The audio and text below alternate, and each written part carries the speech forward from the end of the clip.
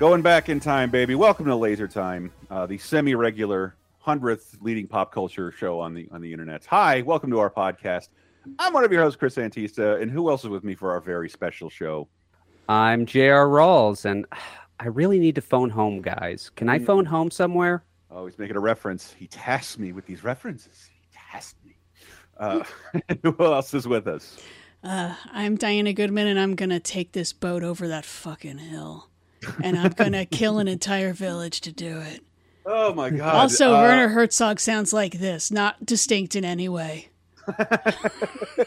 This is a very special episode of Laser Time because, in case you can't tell, I have my 30-20-10 co-hosts on the show to talk about a very special subject. If you don't know, 30-20-10 is our other show where we talk about the world and pop culture 30, 20, and 10 years ago. Not so much thematically, but on a time-based level. But due to the nature of when we're recording our show, we don't get to talk about 80s movies anymore, except for in Diana's Classic Corner. And I proposed this already. The year 1982, 40 years ago, is the best year ever in cinema history. It's right up there. There are years people talk about, 99, 39. I don't see 82 come up, and I think it's because it's the best year in genre film. That's exactly it. I mean, genre is only now becoming mainstream, and 82 is overwhelmingly famous for genre films, not the Oscar winners of that year, but the pop culture movies that went on to define the decade, really. I feel stupid that I said something about taking a boat over a mountain and not saying that I dream of electric sheep. What was I thinking? I'm early. It's early, man. All those comments are going to be lost like tears in the rain. See, okay, so we're going to focus. Our primary focus is going to be on the summer of 82 because I don't care who you are. You love one of these movies. One of these movies is your favorite movies of all time. Even if you don't, it's I was going to try and tally the box office gross, but it doesn't matter because one of the movies in here became the highest grossing movie of all time. Yeah. So no matter so it has to be one of the highest grossing years of all time. One of the movies is considered the second funniest movie of all time by the AFI. Yep. 11 of these films, 11 of 1982 films are in the National Film Registry. I think more than from any other year. So we're going to focus on the summer, but real quick, I'm going to give you the rest of 1982 in a short burst because these movies are all notable and worth talking about. Some of which we might have more to say. Some not so much, but obviously I got to lead with this film that came out in 1982, November 19th. What holds more thrills than Superman 2? What has more bite than Jaws 2? What packs more punch than Rocky 3? Hey, what's up, Doc? It's Bugs Bunny's third movie, 1001 Rabbit Tales. Oh, I had to put that in there. Big Looney Tunes fan, and if you don't know, before there was home video, and the only way to revisit your favorite Looney Tunes, they would repackage them horribly in theaters with wraparound, sometimes new wraparound animation, and this tries to connect One Froggy Evening and other disparate Looney Tunes into the wraparound animation was always the worst. Yes, it was you could horrible. Tell the quality difference. And even as like a 4-year-old, you'd be like, "That ain't right." And these gorgeous 40s animations at the height of their game, and then it's like, can Ed from accounting make Bugs Bunny? No, I guess so. Chuck Jones directed one of these, but they were also the only way you could get the Looney Tunes on home video for the most part. Like in these movie repackagings, and you can also hear the age in Mel Blanc's voice for the wraparounds. They're so awful, and I love that the Looney Tunes are still streamable. They hold up. Kids watch them, but not these movies. They're like impossible to find. Some of them aren't even on DVD. Okay, so other summer movies. Wes Craven's Swamp Thing. This is in chronological order outside of the summer. Non-summer 1982 movies. Swamp Thing. Wes Craven's Swamp Thing. I love it. Real quick. Watched a ton of it because it was the only comic book movie I could find after watching Superman 1 and 2 a bunch of times. And I don't have all the exact details, but if I'm not mistaken, Swamp Thing was a 12-issue comic book miniseries in the 60s. Wes Craven liked it, adapted it into a movie. all of a sudden we then get superhero movies, and Swamp Thing comes back as a character and has never really left in DC. He was not being published in comics at the time. And then they start making new Swamp Thing comics, and they hire a young writer named Alan Moore to start writing Swamp. So all this stuff happens because of Wes Craven's Swamp Thing, including a USA show that aired for 4 years, starring the exact same actor who played Swamp Thing in the movie. The second movie is terrible. Also on the 19th, Martin Scorsese's vastly underrated The King of Comedy. Oh, man. If you liked any 2 minutes in Joker, you suck because you haven't seen King of Comedy. It is almost everything from the movie The Joker is based on Taxi Driver and The King of Comedy. Yep. As Robert De Niro is aspiring comedian Rupert Pupkin, who kidnaps talk show host Jerry Lewis to force him to put his set on the air. It is fantastic and one of the most un-Scorsese De Niro outings you've ever seen. It is awesome. It's so weird. It's a 40-year-old satire that holds up. Mm-hmm. That's strange. And March 12th, Richard Pryor live on the Sunset Strip. Oh, the poster even makes me laugh. His foot getting hit by a car on the highway. It became the highest grossing concert film of all time this year, only beaten out with Eddie Murphy's Raw a few years later. The Atomic Cafe. This is one of the movies in the National Film Registry. I know Diana talked about it in 2010. I can't recommend this enough. It's like a documentary with no narrator. They just tell a story about our atomic fears using only industrial films, and it tells a coherent story, not unlike Koyaanisqatsi, which I think is also out this year. Yeah. March 19th, happy birthday to me. I was going to say, before we even get away from that, it's a great year for trippy films because there's Atomic Cafe, Koyaanisqatsi, and Pink Floyd's The Wall. Yes. So good time for California medicine. Happy birthday to me. It's Porky's from the director of A Christmas Story. I think as a culture, we all regret our involvement in Porky's at this point. Yes. When I got my mom to sign off on a note at the video rental store saying that I could rent R-rated movies. Wow. And one of the first things I did was rent the entire Porky's trilogy. Oh yeah, my I think God. it's a trilogy. And I couldn't get through it. Even with the promise of nudity, I couldn't get through it as a young teenager. And this is in the pre-internet porn days, people. Please keep that in mind. So I can't imagine how they would look today. It's a bad American Graffiti with some sexual assault. Yeah. Well, it's 82 is a great year for sex comedies because we have like the high points and the low points together because there's Porky's and Zapped both come out this year. Where Scott Baio gets the powers to lift women's skirts and pull down their... These are movies that really exist. That really actually exist. And then we have two of the best, I'm going to argue, sex comedies, even though there's a lot more going on, Diner and Fast Times at Ridgemont High. Right. I would throw The Last American Virgin in that conversation. Gosh, that's also an 82 film. Whoa. For what it is, it handles abortion and lost love in a pretty mature way for a teenage sex comedy. Oh, getting ahead of me. We have my favorite year, which Diana told me to bring up and then made a joke about us talking about it. Yes, my favorite. Oh, it is so much fun because it is about the Sid Caesar show, which is, an early variety TV sketch show with a ridiculously heavy hitter cast, and the writer's room is completely insane. Like Woody Allen, Mel Blanc, or Mel Brooks. Mel Brooks, Larry Gelbart, who created the MASH TV show, Neil Simon, I think, came through there, plus Carl Reiner, Sid Caesar, Imogen Coca in the cast, and the movie is basically, what if super drunk Errol Flynn came to host, and a Woody Allen-ish kind of nebbish guy had to go babysit him for a week. And the drunk Errol Flynn is played by Peter O'Toole, who knows from being a drunk, and the Woody Allen nebbishy guy is played by Mark Lynn Baker from Perfect Strangers, and oh my God, it is so funny. There's a whole sequence where they go to visit his family in Brooklyn, and his aunt is wearing a wedding dress because it's the nicest thing she owns, and she's only worn it once. It's so over the top and goofy. So much fun.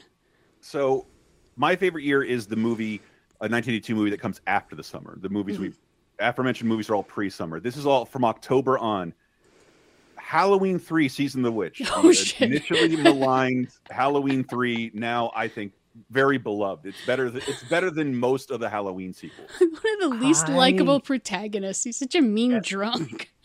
I have always wanted to watch the Halloween series. I've only seen one, and I wanted to plow through them. Chris, Elm Street Nightmare. I did that last year. I went through all the Halloweens in order.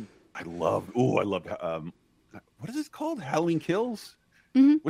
I watched all the Halloweens. But Halloween 3, in case you don't remember, John Carpenter said, "Fuck it, I don't want to do any more Michael Myers story. We're just going to make a movie called Halloween every year, and we'll base it on whatever story we want." So it's people showing up to see Michael Myers kill again, or instead delighted with an alien conspiracy to control children and the populace through Halloween masks, and it's wonderful. Laying snake eggs in their eyeballs, an enchanting song. Halloween 3. See, I think it was a mistake to have Michael Myers in 2 if he was going to go the anthology route. If every movie was different starting with 2, people would have been used to it. But if you go Michael Myers, your obvious inclination is that the third one is also going to have Michael Myers. The alternate universe where if they would have done that, Michael Myers would have come. It'd be every Halloween we get a different movie in the Halloween series. Michael Myers would return eventually, and then eventually they'd mash up every one of the IPs in some. I wish that would have happened. Avengers of it. Yes, I could see that. To have a cinematic annual series called Halloween that's different every time would have been fucking rad. And I hate the world for rejecting Halloween 3 40 years ago. Same day, First Blood, also known as Rambo 1. Rambo 1. Hey, kids, do you want your hero to be a disillusioned Vietnam vet suffering from post-traumatic stress syndrome who attacks local sheriffs after they abuse him? Hey, they do First Blood. Not him. Great fucking movie, no matter what you think of Sylvester Stallone and the Rambo. Big year for Stallone, too. Holy shit. Yeah, got Rocky 3 is this year, too? Hang on, we'll get there. Oh, I'm sorry. I keep looking. We're going through the knots. This is all from like Halloween on. Piranha 2: The Spawning, a hilarious Roger Corman movie in the directorial debut of James Cameron. So, like I'm saying, even if these movies aren't great, this is the most important year in film. It cannot be argued. Creepshow, George Romero and Stephen King team up to make a Tales from the Crypt movie because they couldn't get the rights, and they make it better than any other Tales from the Crypt movie and better than some episodes of the show. It's one of my favorite Halloween watches. I love Creepshow. It's the best. Slumber Party Massacre, also released on November 12th. The Last Unicorn. I think what's interesting here is in 1982, it's one of the biggest years in film, but not for one of the biggest studios on the planet now, Disney. Disney does not have an animated film that releases this year, but The Last Unicorn is fucking excellent. It's one of my favorite films. It's such a different experience than your Disney or your Pixar or your DreamWorks or anything we have. It was the tail end of 70s animation where they're really trying to experiment with things. And it's really fucking sad. Like the whole thing is sad. Mia Farrow sounds like she's crying the whole time. Great vocal performance from Jeff Bridges and Alan Arkin. And music by America, the Horse with No Name guys. Walking Man's Road. I love The Last Unicorn. My dream remake is Miyazaki tackles The Last Unicorn. It feels a little Miyazaki-esque. Cue the Winged Serpent. Couldn't be 1982 without that. 48 Hours, the film debut of Eddie Murphy, one of the most bankable movie stars on the planet. Makes him a star. Mm-hmm. This instantly catapults him from that funny guy on SNL to you're a full-on movie star right now. I forget what interview I was listening to, but Eddie Murphy was part of a group chat and they were talking about when they got their SAG cards. He's like, 48 hours.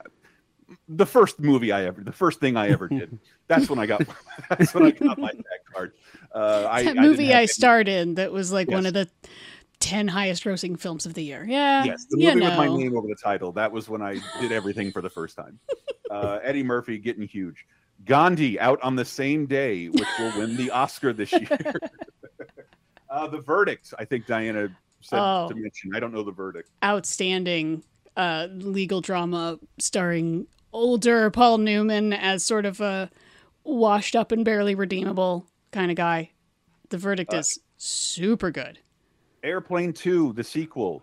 Oh, I watched this so many times, though. It was just like the go-to thing in syndication. It's like, well, Airplane 2's on, so... It was either Comedy Central or HBO. They would air this like every fucking day, and it took me forever to see the first Airplane and appreciate it, and then unappreciate Airplane 2.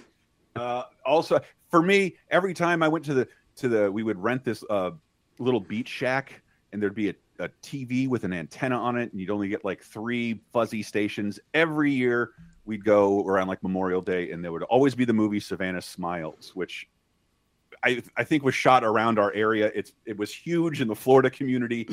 Tragic death of the lead the little girl, but two felons befriend a little girl, and they go on an adventure together. A very small movie made by the only movie made by this actor whose name I forget, but it became this sleeper hit, a very cheap family movie, and aired on over-the-air stations for years. Sophie's Choice, a movie whose name is out this year. Oh, so good. I mean, obviously depressing as hell, and not just because, it's about her actual choice and her being a Holocaust survivor, but Kevin Kline doing one of the best performances of what it's like to be around someone who's bipolar. Mm-hmm. It's so good that watching it before they even tell you, oh, he has a mental illness, I'm like, this guy's kind of bipolar, I don't think you can rely on him because of the problem. Oh, nope, there he goes. Nope, he's manic again. Okay. I know I've seen this, but I hear it referenced more. That's the thing. And it's like, I don't even remember what the movie's about. This is referenced by people who weren't born when it came out. Mm-hmm. Yep. And they don't even think about it. It's just something you say. If it's a difficult decision to make, that's a real Sophie's Choice. Yeah. Yes. If you know what it's about, you're not going to use that flippantly anymore because it's about her and her 2 children. A hamburger or a hot dog, Diana? It's real Sophie's Choice here. You wouldn't go into McDonald's like, man, do I get the regular or the spicy nuggets? This is just like having to pick between my life and my daughter's during the Holocaust. Oh, it's worse than that. It's not even picked between your life and your kid's life, because most parents probably pick, save my kid. Yeah, she has 2 kids. They're getting loaded onto the cattle car, and a guy makes her pick one. Which one are we going to kill right now? Yeah. Yep. They made a whole movie about that. Oh, in equally problematic territory, we have Richard Pryor's The Toy, also starring Jackie Gleason. We watch this all the time in sleepovers. I mean, Richard Pryor was really popular for The Toy and Brewster's Millions with my grade school sleepover crowd. And it just amazes me that he's such a filthy comic, given those 2 movies were ones we watched all the time. I can't think of anything comparable. I can't think of a filthy comic today who also makes kind of like sleepover fare. To be in like 2 movies, but Richard Pryor has like dozens of terrible, which is crazy because like before he was like super popular comedian, he's like a really good actor in a couple of films early on. But The Toy is a movie about a rich kid whose father buys him a black man to play with.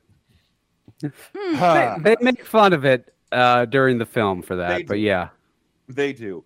On the December 17th, Jim Henson's The Dark Crystal, an amazing ballsy film, and is emblematic of Jim Henson would fall back on the Muppets. He was always trying to do weird and different shit. He was trying to push the art form, and this is a push the art form film. I mean, if you look at any film puppetry before The Dark Crystal, and then look at The Dark Crystal, it blows it away. Not a single film can compete on the puppetry front with Dark Crystal. Yeah, I wonder what was going on, because I mean, a lot of these movies, like, they're all coming out at the same time. You're like, wow, what was going on in Hollywood? They came up with this. There are so many good kids movies this year, but they are all dark and scary. I have a master theory. My master theory is 1982 is the last time we could get personal blockbusters. This is a time when blockbusters were still being made, but they were often someone's unique vision, someone's unique process. In a few years, we're going to get Back to the Future. It took 5 years to write that, and it was written by essentially two people. In today's modern blockbuster world, every blockbuster you see is written by committee. Yep. None of them are just like, yeah, there's a guy in Des Moines. He had a great screenplay. It really spoke to him, and we're buying it, and we're making it into a blockbuster. No, but the Marvel universe in particular, it's like a fucking factory. Yeah, it's constantly cranking out. It just keeps on moving. Yeah, and no matter what, even if they think it's great, they're going to have a couple script doctors take a pass at it. Yep. Yeah. But in this age, Dark Crystal is 100% Jim Henson's vision, and he was allowed to try and make a blockbuster with he was his forced to vision. film it in English because he tried to create his own language and subtitle the whole fucking film because he is occasionally a maniac. But like, I love the story of Jim Henson. He made. Nobody wanted the Muppet Show. They brought it over to England, and it became syndicated in America and did better in the ratings than everything it was up against. It became a global phenomenon because of how rejected the Muppets were by America. But he wanted to shut it down after 5 years to make a Muppet movie. And then I want to keep making movies. I don't want to be attached to this 20 episode of the Muppets in every year. I want to keep making movies. And Dark Crystal underperformed, and that didn't really get to be until George Lucas came along and helped make Labyrinth.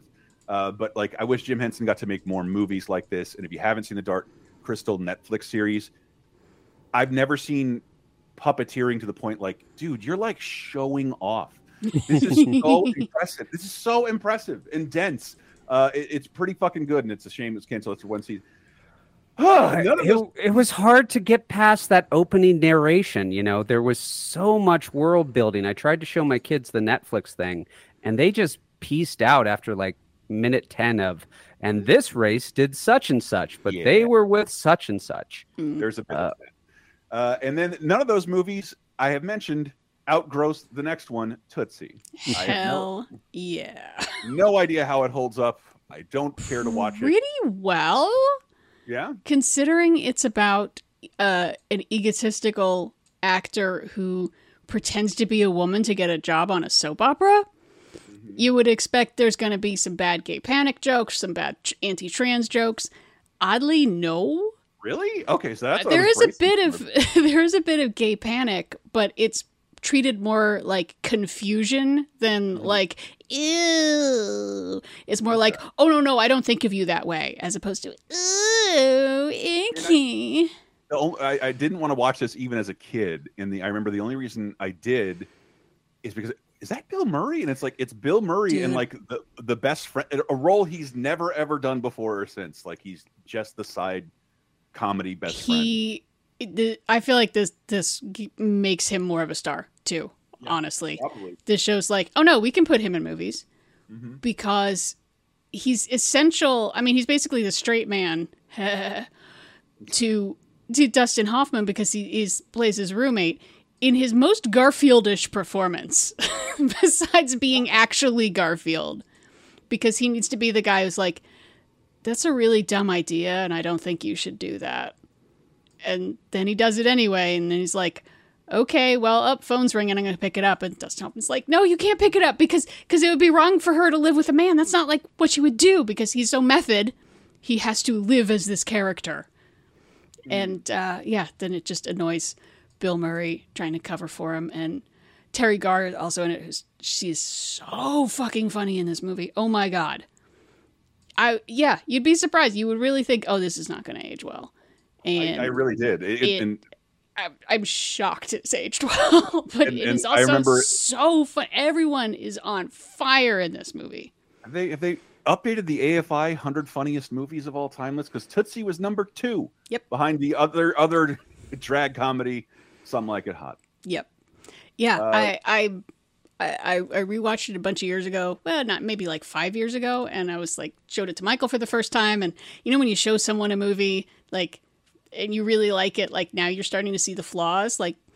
You're worried they're not going to like it too. And I was nah, this is still really good. And the end, I have seen the end recreated at least on Family Guy and Children's Hospital. Just shot for shot redoing the big climax of the movie. And it's like, who is this for besides me? Well, speaking of For Diana, the final movie of Not Summer at 1982, Trial of the Pink Panther. Oh, Blake God, no. Edwards. No. Nope. It's the last Nope. Clouseau movie with Sellers. He's dead. I know. It's old footage. It's old footage, but it's a crime. And it's so upsetting because Blake Edwards also made a movie I absolutely adore this year, Victor Victoria. Wow. Which is one of his best. That's with his wife in it, right? Yeah. Yeah. Of course. Again, another drag comedy. Julie Andrews playing a woman who pretends to be a man who pretends to be a drag queen.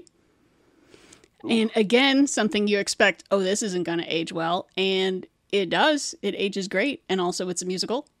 And I literally think it's why I was never like homophobic as a kid, because I saw it at a young age and like the gay character seems like such a good guy, and like he's not treated as weird. Or a punchline. He's treated as like, yeah, this is her friend and he likes men. Some people are mean to him about it. It's like, but he seems like a nice guy. So don't be mean to Robert Preston of The Music Man just because he likes boys. And that concludes the Not Summer movies of 1982. Those are all out in a theater. And if you remember how movies stayed in theaters for like up to a year at that point. So you could have seen any one of these at any point in 1982, and we haven't even talked about the summer ones, which we will in depth right after the break.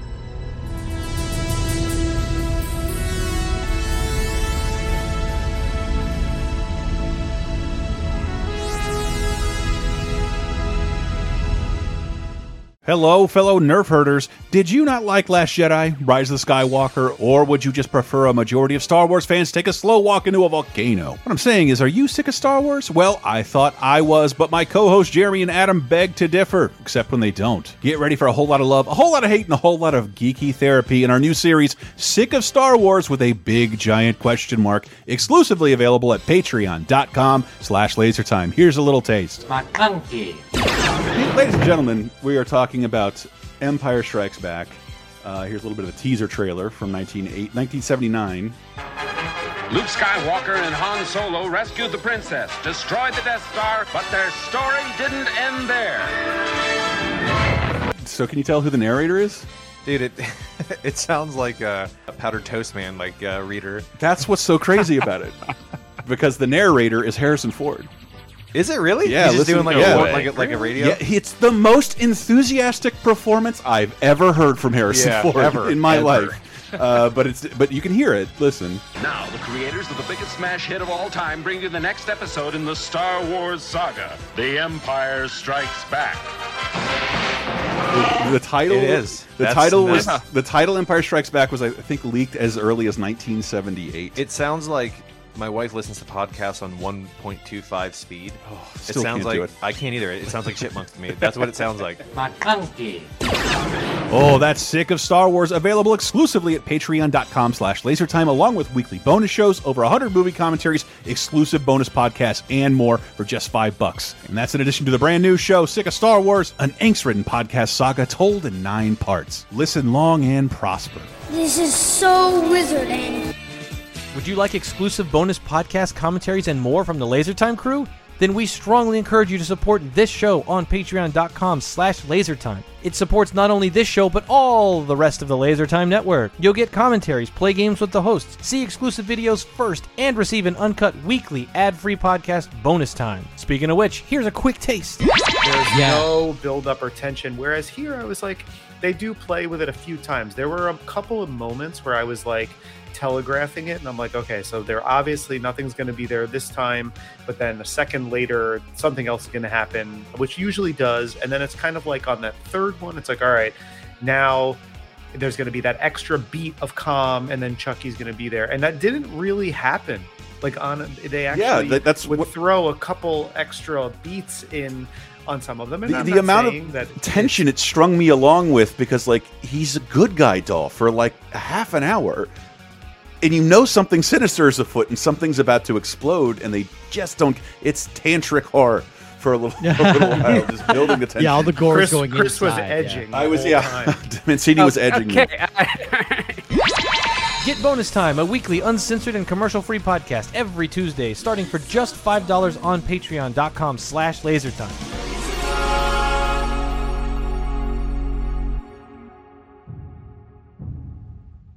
Between the time when the oceans drank Atlantis and the rise of the sons of Arius, there was an age undreamed of. And unto this, Conan, destined to bear the jeweled crown of Aquilonia upon a troubled brow. It is I, his chronicler, who alone can tell thee of his saga. Let me tell you of the days of high adventure.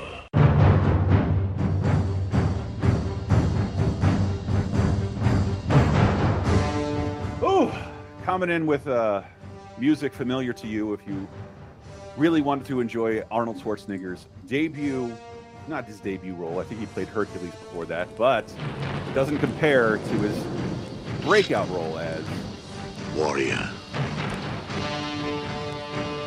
Thief. Gladiator. Conqueror. Conan. Conan the Barbarian. I wasn't really into this kind of stuff as a kid, and Mystery Science Theater 3000 trained me to kind of sneer at barbarian movies. I went back and watched this less than a year ago.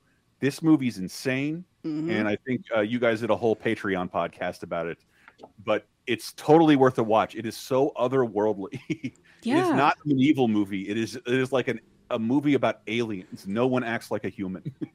You know, this is a amazing film. I've got a ton of thoughts about it. I do encourage the listeners to listen to the Patreon episode. .com/lasertime. Do it, people. I was a huge Conan fan. Part of my quarantine activity was watching the entire Sword and Sorcery oeuvre. There's only about 40 films. Red Sonja. Yeah. Yep. The Red Sonja. Yep. And Conan is by far the best. And if you want to know why, listen to the Patreon. Indeed. And now it comes to the movie I saw the most, but I have no recollection of. I know I tell this story all the time. When I was a kid, my dad, late in the game, bought a VHS player, but we'd only go to a mom and pop video rental store his friend owned, and his friend was like, "Nah, Betamax is the thing." So he had higher quality. It's higher quality. Betamax is going to win, and then a little tiny shelf of VHSs with like basically 10 movies I could pick from, and I did for years. One of them was this movie, which I watched almost every weekend before I was 8 years old, and I've never seen again. She's the child in all of us. She'll put a song in your heart and a smile on your face. She's Annie. Yeah. Annie. I watched Annie so much back in the day, and now it's more famous for Jay-Z songs. Annie. I watched this a whole bunch as a little kid, so I went back a couple of years ago and was like, how much of it is stuck in my head? Like it's just hiding there, but also like the weirdness, like the end is kind of scary. It's very dance heavy because Anne Reinking is there, which is cool because she's amazing. And it's directed by John Huston, and it's starring Albert Finney. What? John Huston? But like Carol Burnett's really funny and Tim Curry's really funny, and it's like it's not great, but it was like pleasant. I don't know. It's a full-on balls-out old-timey musical, and it's the 10th highest-grossing movie of the year. Dang. It still works for kids today. I showed it to my daughter. My son wasn't really into it, but my daughter stayed the whole time, and yeah, it was enjoyable for her. So it still works. Mm-hmm. So just 2 movies in, Conan and Annie. I hear what you're saying. 1982 Summer isn't that nuts? Wrong. Then we get to Dead Men Don't Wear Plaid. I'm just kidding. That did come out, and Diana talked about it in 2010. We get quite possibly the award for most improved sequel goes to when all that's left is one last chance. Pray that he's still out there. Somewhere. Mad Max 2. So what a bizarre franchise history. One of the best action movies ever made. It's insane. It's on a lower scale than Fury Road, but if you haven't seen Mad Max 2, the vision of putting that together, especially if you haven't seen Mad Max 1, which is a relatively low-key, micro-budgeted Australian film, which barely leans into its apocalypse at all. Like there's just they just live in a really rough neighborhood, I guess. There's all these scenes inside like homes with roofs, and like that's not a Mad Max movie. Well, it is the first movie, and I think in Europe it's called Mad Max 2 because there was some frame of reference, but they added the Road Warrior for America because they assumed this would be people's introduction to Mad Max. And this is the movie that gives us the vision of the apocalypse for the next 40 years. Yes. I mean, pretty much every post-apocalyptic film you've seen in your lifetime owes a debt to Mad Max 2. George Miller, yeah. Just the depiction of the dystopian future as water-deprived scavengers who assemble the remnants of a former society together to build hovels and ships. It's great. Australia is such the perfect place to film that. I mean, Australia is so freaking big, and so much of it is just this wasteland where you're like, I could utterly believe you guys fought a nuclear war. When? Last Tuesday? Yeah, it's a good year for Mel Gibson, 82, because he also makes another movie that's less well known called The Year of Living Dangerously with Sigourney Weaver. It's about the Indonesian dictatorship. That's also really, really tense and really good. And again, Mel Gibson, not the biggest movie star yet. Kind of just he's getting there, but like this is what catapults him into roles like Lethal Weapon coming up. This is the start of him becoming a star. He is not a star at this point. Not even close. He's the star of an Australian sequel but like was a huge hit. Like I didn't see this until I was in my teens, but like hearing older people talk about Mad Max 2 specifically, blowing minds. Like I want every movie to be set in this world. And then you get a terrible sequel in Thunderdome. Pretty terrible. I don't know, kind of fun. It's got some parts. Chris, can't you get beyond Thunderdome? And then I want Tina Turner in charge of the apocalypse. I trust her. How many years afterwards did Fury Road come out after Thunderdome? It's astonishing that they let him make that. Warner Brothers let him make Fury Road, considering the presence of Mad Max as a IP was like pretty dead. Yeah, 20-something years. Yeah, let's let that 70-year-old guy go out in the desert and let's not greenlight a sequel to Fury Road for another 10 years. What the fuck is wrong with Warner Brothers? Jesus Christ. We still don't have a sequel to Fury Road. It's infuriating. And then in terms of other sequels, it doesn't get much bigger than this. This is all in May. We haven't left May yet. Conan, Annie, into Mad Max 2, and into this. It's Rocky's greatest challenge to save his honor, his marriage, and his manhood against his most devastating and dangerous opponent. Bust you on. Go for it. Sylvester Stallone, Talia Shire, Burgess Meredith, Carl Weathers, Burt Young, and introducing Mr. T. Rocky III, an American tradition. See, this is when the Rocky films start going downhill in a big way. Rocky 1 is a amazing working class drama. Yeah. I mean, he is such a sympathetic, realistic, well done character in it. Rocky 2 is the shots of Philadelphia, like the poor areas of Philadelphia. Rocky 1 is like inarguably a flawless film. It's good on like an arts level, independent level, and it's not directed by Sylvester Stallone, which every other Rocky movie is. And Rocky 2 is a downgrade, but it's still a good flick. 3 is just cheese. 3 is just like, you are cashing this paycheck. It's so good. It's so silly. Yeah, they're getting sillier. 3 and 4 are the silly ones. I didn't watch these movies. I didn't grow up watching these movies. I watched these in my 20s in a row, and I'm just on the edge of my seat, giant smile on my face, enjoying every moment. It is cheesy, but like Mr. T as a movie star and not a guy who does like insurance commercials, wonderful. And Mr. T is an imposing threat who punches Burgess Meredith to death. I think Rocky 3 is all the first 5 Rocky movies are wonderful. I recommend them all. Wow, even going to bat for Rocky 5, huh? When I watched it, it just seemed like a natural progression. Yeah, I actually kind of liked Rocky 5. Yeah, it just he doesn't get to box much. And it's just bizarre that like the whole world is behind boxing this much.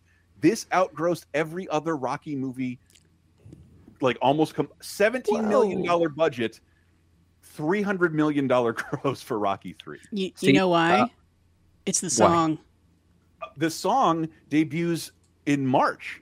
Eye of the Tiger. Oh, they're prepping us for the movie. Right. So you have to think like, I don't listen to the radio much anymore, and MTV doesn't play music videos, but like radio DJs for 2 months are playing this hit song, Eye of the Tiger by Survivor, telling you it's from the upcoming Rocky 3. So it's got like 3 fucking months of promotion on this huge hit song that gets nominated for an Oscar. And Rocky 3 becomes the 4th highest grossing movie of the year. I can tell you when it's time, when my kids are old enough to watch the Rocky films, I'm going to watch Rocky 1 with them and then skip right to Balboa. Nothing in between. Really? Yep. Dude, 4 is so much fun. You got to tell them all about the Cold War, though. It's not going to have any context for them. It's so fun. God damn it. I want to see that new cut they released of Rocky 4. Man. Again, there's not enough time. There's not enough time to watch all these movies. These movies are so incredible. We are just in May, so I want to pause our listeners for a moment. Imagine, it's May 31st, 1982. Mm-hmm. You're 18-year-old. You got a car.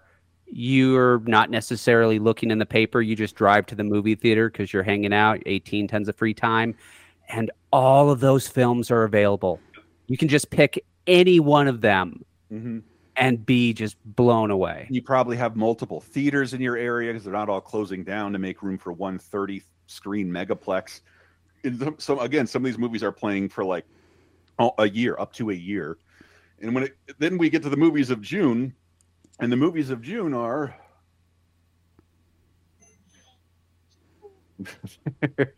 they're here because, ladies and gentlemen, we got the Tobe Hooper follow-up to Texas Chainsaw Massacre. No, Tobe Hooper's in quotes. We can talk about it. Poltergeist. It knows what scares you. Wonderful. Clowns. Those fucking clown, man. That scares me. So when I was in my huge George Lucas phase, I got a couple of books on industrial light and magic. And this is one of the films they talk about. If you recall, at the end of this movie, the house implodes upon itself. Yeah. And that still looks utterly amazing today. I encourage you to look up that effect on YouTube and think about how they did it. I know how they did it, but do either of you know how they did it? No. They had to create 2 things that had never been invented before. They had to invent a vacuum sucker that could suck quicker and harder than any vacuum had ever sucked before in all of time. They built a picture-perfect model of a house and put that vacuum underneath it. Then they had to build a camera that could record faster than any camera had ever recorded before. And then they filmed the model being sucked down into the vacuum cleaner with a super high-speed camera and then played that film back at normal speed so that you see the house slowly collapse. And that's how you had to get stuff done in the days before CGI. When movie making didn't require a mouse. But Poltergeist is an interesting film for a lot of reasons, being that it's Steven Spielberg kind of continuing to get away with murder after a, Temple of Doom and Gremlins kind of creating the PG-13. This is a scary fucking film, but is not R-rated. It is a for the family haunted ghost story that is genuinely fucking scary. Like, I wouldn't recommend it for kids. Yeah, it's weird because we have another Spielberg movie coming up a week later. I mean, he produced this. There's arguments about how much of it he shot because he was getting in fights with Tobe Hooper. At least, the hands that are pulling skin off of someone's face, that's Spielberg. This is the summer that Steven Spielberg gives you both all your childhood hopes and all your childhood fears. Yeah. Within a week. Yeah. Within a week. But they're also two arguably horror movies about the suburbs. That's my favorite thing about Poltergeist is it's about living in cookie cutter suburbs, but what's underneath? They didn't move the bodies. They moved the headstones, but they didn't move the bodies. Indian burial. I've watched The Simpsons Treehouse of Horror more than I've watched Poltergeist, and that's totally what that's based on. Oh yeah, yeah. And then just adding in the idea like, oh, it's a cursed film, and if it is cursed, it's because there's this scene where Jo Beth Williams is in the swimming pool and it's full of skeletons. They're real. Yeah. I don't know how or why they used real skeletons. But that's they kind look of real is the thing. But that's like the point of the movie is to not bother dead people. God. Man, they got the shot, Diana. They got the shot. They got the shot, but they all got cursed. No, they didn't. Why did they say it's cursed? Because the lead actress died pretty tragically. The teenage daughter, Dominique Dunn, was killed by her boyfriend. Right. The little girl, she died very young from it was like an abdominal problem that was undiagnosed. She's in the third movie that comes out posthumously. Yeah. The third Poltergeist. Yeah. Besides that, I don't know what it is, but Craig T. Nelson had to be on Coach. Yeah, he seems to be doing okay. This was talked about as in lighter times, back when we thought we saw a ghost in a 3 Minute a Baby.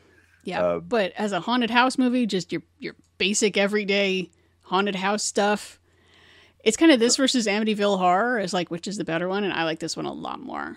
It's difficult for me. I wasn't really around to pinpoint the rise of Spielberg, but he's coming off of Raiders and Close Encounters. Yep. And he's also very young and enthusiastic, so he's shepherding a ton, like too many projects. This is also like the period where he's making Gremlins and Back to the Futures too, and he is Universal's like, dude, focus. By his contract, he is not allowed to direct anything until he's done with the movie that releases next week. But as legend goes, he was so jazzed about fucking Poltergeist, he would still show up at the set every day and start calling shots. And I think we have it's an urban myth, but there's a lot of truth to it that Steven Spielberg secretly directed Poltergeist, right, Diana? Right.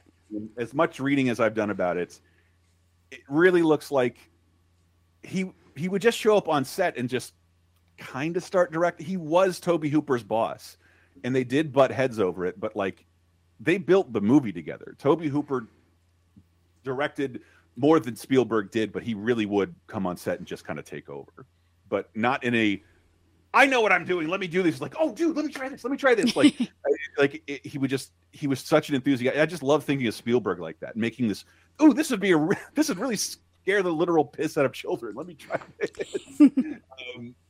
But like it sucks that Tobe Hooper is no longer with us to put that argument to rest. But I would just want to go out there and say Spielberg did not secretly direct Poltergeist. No, not the whole thing. He just interfered a lot in Yes. positive ways.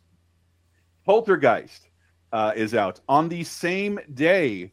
We get a franchise-saving sequel. Universe lies the beginning of vengeance.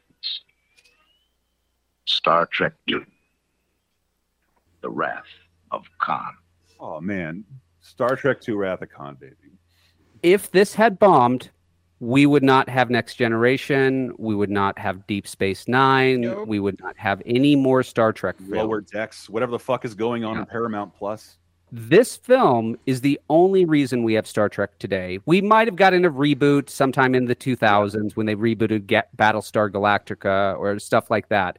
But this film was the rebirth of Star Trek. You know, it was a joke. You watch Saturday Night Live and they are mocking Star Trek all the time because it's on reruns, but you know, things pass out of reruns. It's like not unlike the Muppets, a show that nobody liked on, was it NBC? Like primetime television, 8 o'clock, gets 3 seasons, always struggling with getting renewed, and eventually gets its budget cut, canceled. And then, because new TV stations are popping up all over the country and they can't afford to make their own show, they syndicate this show called Star Trek. And I forget the statistics, but like around the world, every day you could watch Star Trek throughout the 70s and the 70s and 80s multiple times a day from just those 3 seasons. And people they were getting not more in depth to them. And more people were watching. More people were aware of Star Trek than they ever were when it was on the air. Yeah. And once Star Wars hits, Paramount's fuck this. We really need to talk about resurrecting Star Trek. We need to do it immediately. And they try and make a television show. Fuck that. They try and make a movie, Star Trek: The Motion Picture. I talking so much because I watched all of these in a row very recently. Star Trek: The Motion Picture, I think comes straight from Gene Roddenberry, an idea, and it is very much a film about an idea. But it has they really go for a prestige thing. Yes. I mean, they hire Robert Wise, who's like an actual director. You know, made freaking Sound of Music and West Side Story, and also Day the Earth Stood Still, one of the best sci-fi movies ever made. And it's slow. It's so slow. We were recently in 2010. We talked about Alien 3 and how like the sets were built before there was a script, and like the story of the first Star Trek movie is like it's cost $45 million, and like 10 million of that is going to special effects, which aren't done until like a week or two before the movie's out. Even the director is like, I kind of only got like one cut of the film because like it just had to. They have a director's cut of it because he literally didn't have time. No one really knew what this movie was going to look like. The script wasn't ready. They just knew they had to get it out, and it's so slow.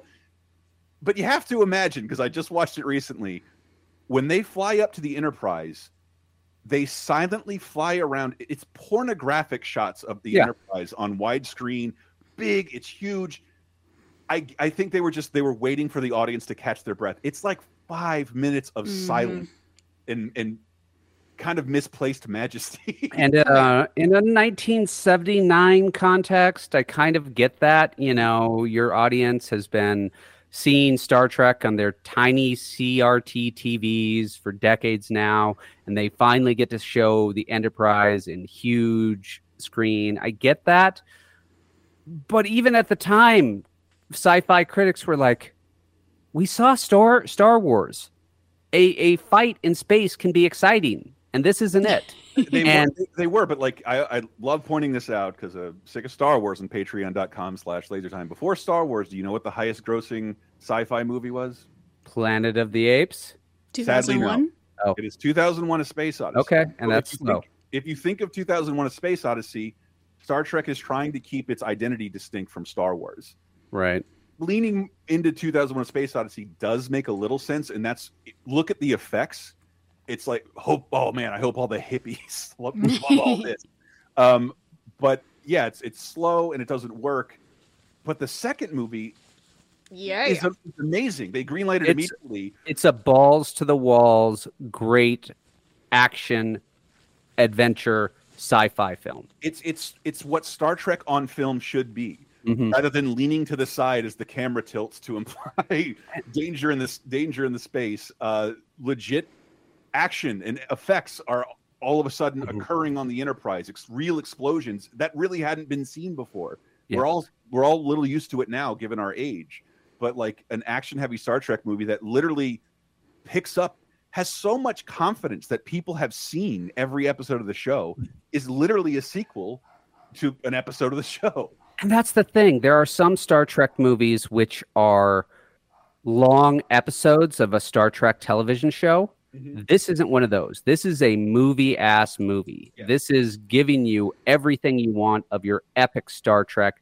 Not Star Trek on television, Star Trek on your big screen movie theater, showing you huge events. Because, spoilers, Spock frickin' dies in this film. Oh, did you get... you sent me this news clip. This news clip, which is talking about summer movies that are coming. This is what the newscaster does. Talking about Star Trek II. Hey, one of the main features of this sequel is the ending where the beloved Mr. Spock meets his end. But of course, in science fiction, nobody really dies. Were they leading with that in the marketing campaign? No, it was a big secret. And Starlog was like furious about it. Every Zine out there in people's hand crank basements was being produced about don't kill Spock.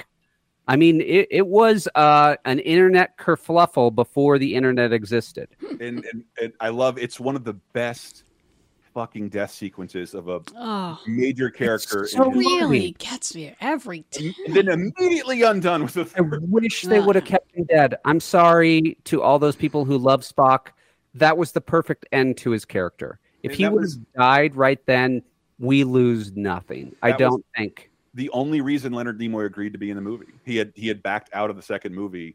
He's like, but if you kill me, I'll come back. And to entice him back to a third movie, you get to direct.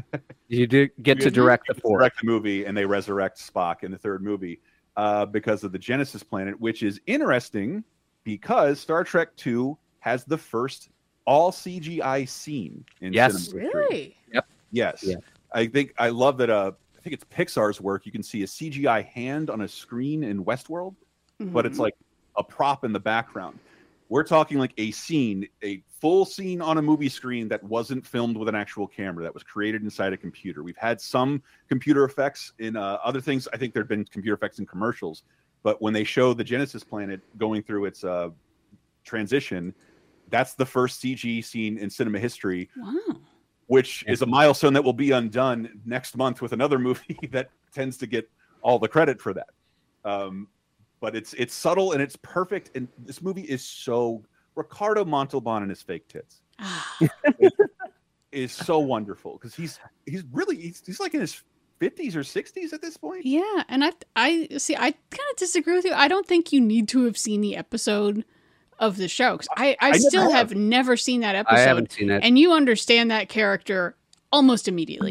You get what he's mad about, why they're afraid of him, and then they show you, oh no, they're right to be afraid. This guy's crazy. The only time I've ever seen the episode was at Trek in the Park. Something in Portland where instead of Shakespeare in the Park, they performed episodes of classic Star Trek.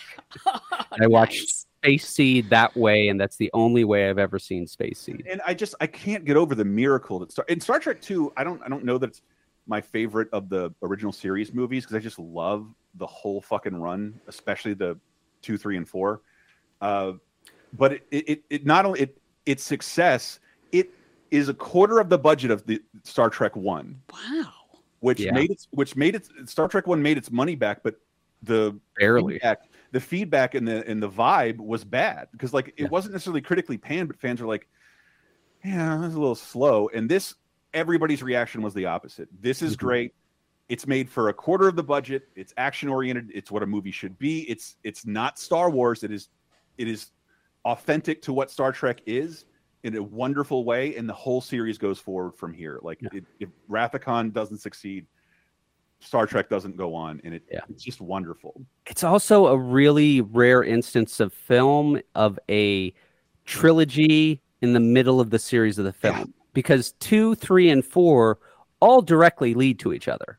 They are direct sequels of each other. And that's not really true for any of the other Star Trek films. Yeah, the first one I saw was 4, and I'm like, it doesn't look like it opens with them flying in with a Klingon bird of prey because that's where they ended 3. Or they ended 3, and what the fuck? There's no Enterprise in this 4th movie. But the 4th movie is so. Dude, the 4th movie. I don't care if you think you hate Star Trek. If you want a great time capsule of 1986. Please watch Star Trek 4, when whales were the most important things we could save. But yeah, Star Trek Wrath of Khan, just absolutely unbelievable, like a literal miracle for Star Trek, and everything works out. It makes more. It costs a quarter of the first movie and makes twice as much. How can we not make more of these forever? And like if you, I love looking back. Like Leonard Nimoy writes a book, I'm Not Spock. Everybody kind of like throws their all the original cast kind of is seen as. They don't like their roles and what they're associated with. But once this starts becoming a huge moneymaker, everybody keeps coming back and stays coming back and is thrilled to be involved in a Star Trek. But yeah, obviously this also leads into Next Gen as well. I think takes the music directly. And then moving on to... a little film that everyone's forgotten. Little film... where is it? Speaking of space, let's head back. Let's leave space and head back to Earth for Universal Pictures presents Steven Spielberg's E.T. the Extraterrestrial. His Adventures on Earth. I think that's literally the full title of the film. E.T. Yeah. What do you say about E.T. that hasn't been said before? It's kind of flawless. Yeah. Every choice was a good one. Mm-hmm. So much of the movie is shot with low-angle cameras from the kids' perspectives. Found amazing child actors. Henry Thomas, little tiny Drew Barrymore. Has there ever been better casting of younger actors than this film? No, they Peter's breath. They do an incredible job. I mean, they set the scene of, feel like real kids. They really feel like real kids so much. So just like now he can talk now. Yeah, the way they're like, I want to show you all my toys, all my Star Wars toys. Look at my Star Wars toys. Like, yeah, check. That's exactly how his kid would be. And there's so many amazing touches Spielberg did to get that performance. The toys that Elliot is showing off are his actual toys from home. He asked his mother to bring his real toys from home so that he could be playing with his actual toys and get a better That's another reason. Brilliant. I want to say the movie objectively holds up, but like in terms of depictions of like my really young childhood, that's what my room looked like. Steven Spielberg didn't have to worry about rights. There's all these licensed products that like were pretty ubiquitous in every kid's home, littering Elliot's room. Legos, non-licensed Legos, speak and spells. Like the technology and toys of the 80s are all over this movie. It's just beautiful. I can smell the shag carpeting of the movie. Yeah, and just, I mean, nailed how,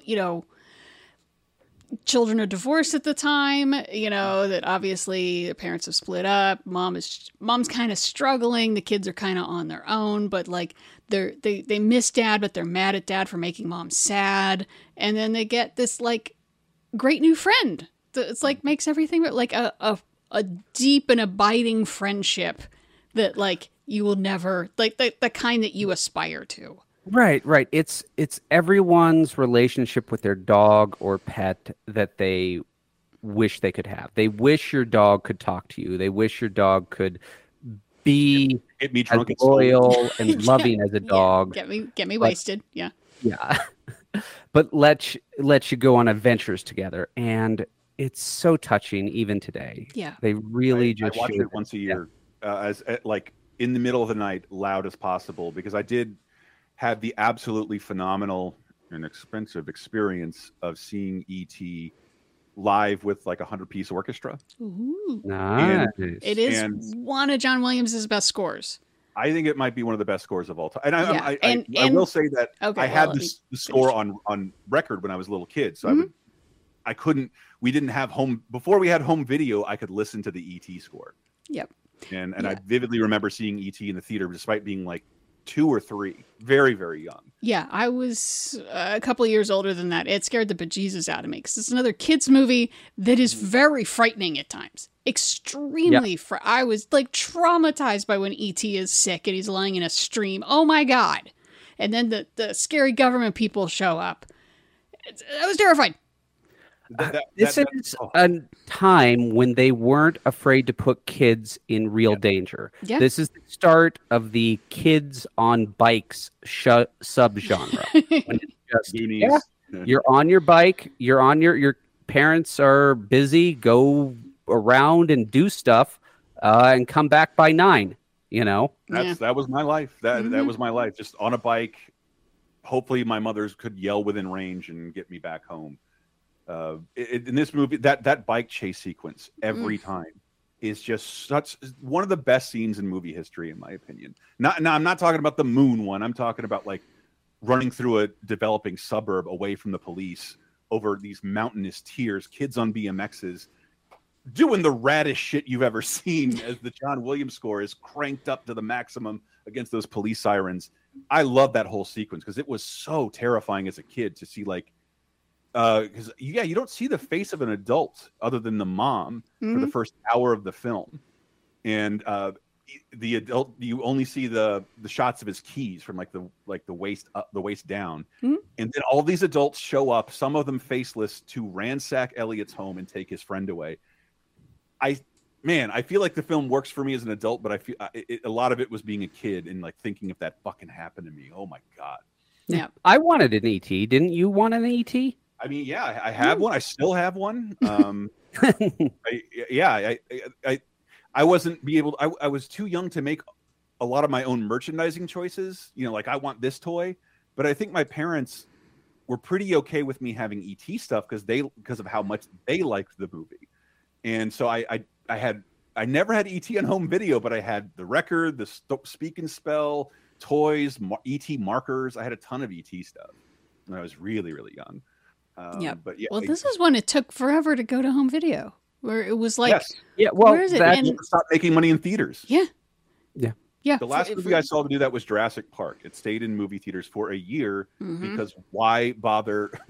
We're not leaving money on the table. People are still seeing this. Yeah, but usually the cycle was 6 months to a year afterwards the VHS comes out. And they didn't. They held on to it for a long time, and then they made it an event when it finally did come to VHS, and fucking everybody had it. And what was I going to say?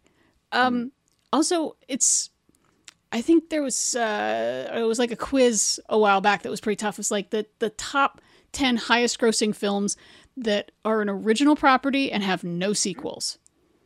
Something that's a completely standalone film. You only see that adjusted for inflation, yeah.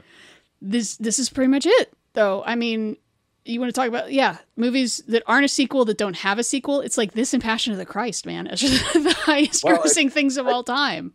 I love gathering these stats. And I love the man who told me to do it, because that man was George Lucas. Because films, we have this thing called inflation. If you look at the top 50 highest grossing movies, E.T. isn't on it because it's not adjusted for inflation. And I remember George Lucas in an interview, I'm like, you don't look at the dollar value, you look at tickets sold. And Gone with the Wind sold more tickets than Star Wars ever will, and he's correct. And you look at the top E.T. in 1982, E.T. becomes the highest grossing movie of all time, like by a long shot. Like nothing within its wake within 5 years before or after. Yeah, that includes Star Wars and Empire. Yes, adjusted for inflation, E.T. is the 7th highest grossing movie of all time. And when you look at those movies, you do have an Avengers Endgame in there, but they're movies like for everybody. This means like everybody who would see movies would see this movie, because you Gone with the Wind, Titanic, Dr. Zhivago, the 10 Commandments is right underneath it. The Sound of Music.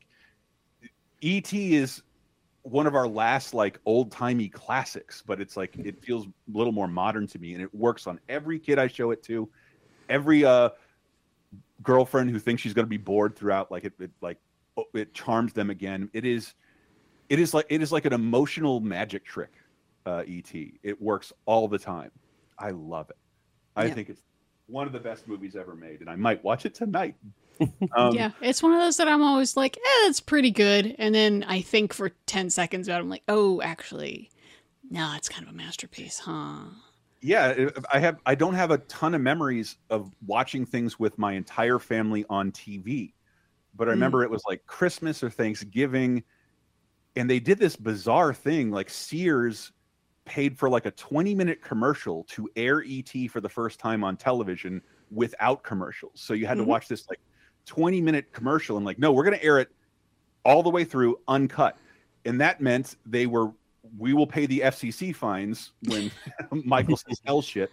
And I'm sitting next to my grandparents, my sister, my parents, and we're all watching E.T.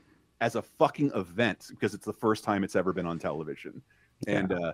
And we get to hear a curse word from my grandma. That was great. And the only sequel we have ever got into this film is the Universal Studios ride, which is the only opening day Universal Studio attraction that is still around. Wow. I thought you were going to say it's the video game. Oh, yeah. No. I mean, from highs to lows, baby. Yeah. Yeah, they did find the truth to the rumor that it was buried in a desert landfill. That actually happened. It crashed the video game market because they produced more Atari games than there were Ataris because they thought this game would sell Ataris. Yeah. But yeah, that ain't good. But the Universal ride is still good. I took my kids on it about 4 years ago. They were charmed. You get a ride, a bicycle, and E.T. says your name in a 1990 computer voice. Well, I mean, about it. Yeah, the Halloween special. There's just this robot ET. He's like, "Goodbye, scrotum." If you type in your name for him to say when you're waiting in the queue. Yeah, but it blocks you from saying anything naughty. I know. I remember the funniest thing that ever happened to me. My sister got too scared to go on any more Universal rides, so I had to go on alone with my grandfather. And it was AT&T was the ride sponsor, and they gave you an AT&T card, and they asked, "What's your name?" I'm like, "Chris," and grandfather's like, "My granddaughter is too scared to go, but I want her to have this, Lauren." and then at the end of the ride, E.T. says, "Bye, Chris. Bye, Lauren." I'm like, "He got you." I couldn't. I laughed for like 20 fucking minutes, and I have no idea why now. But E.T.'s calling my grandfather my sister's name. But speaking of special effects, though, this movie lives or dies on this puppet.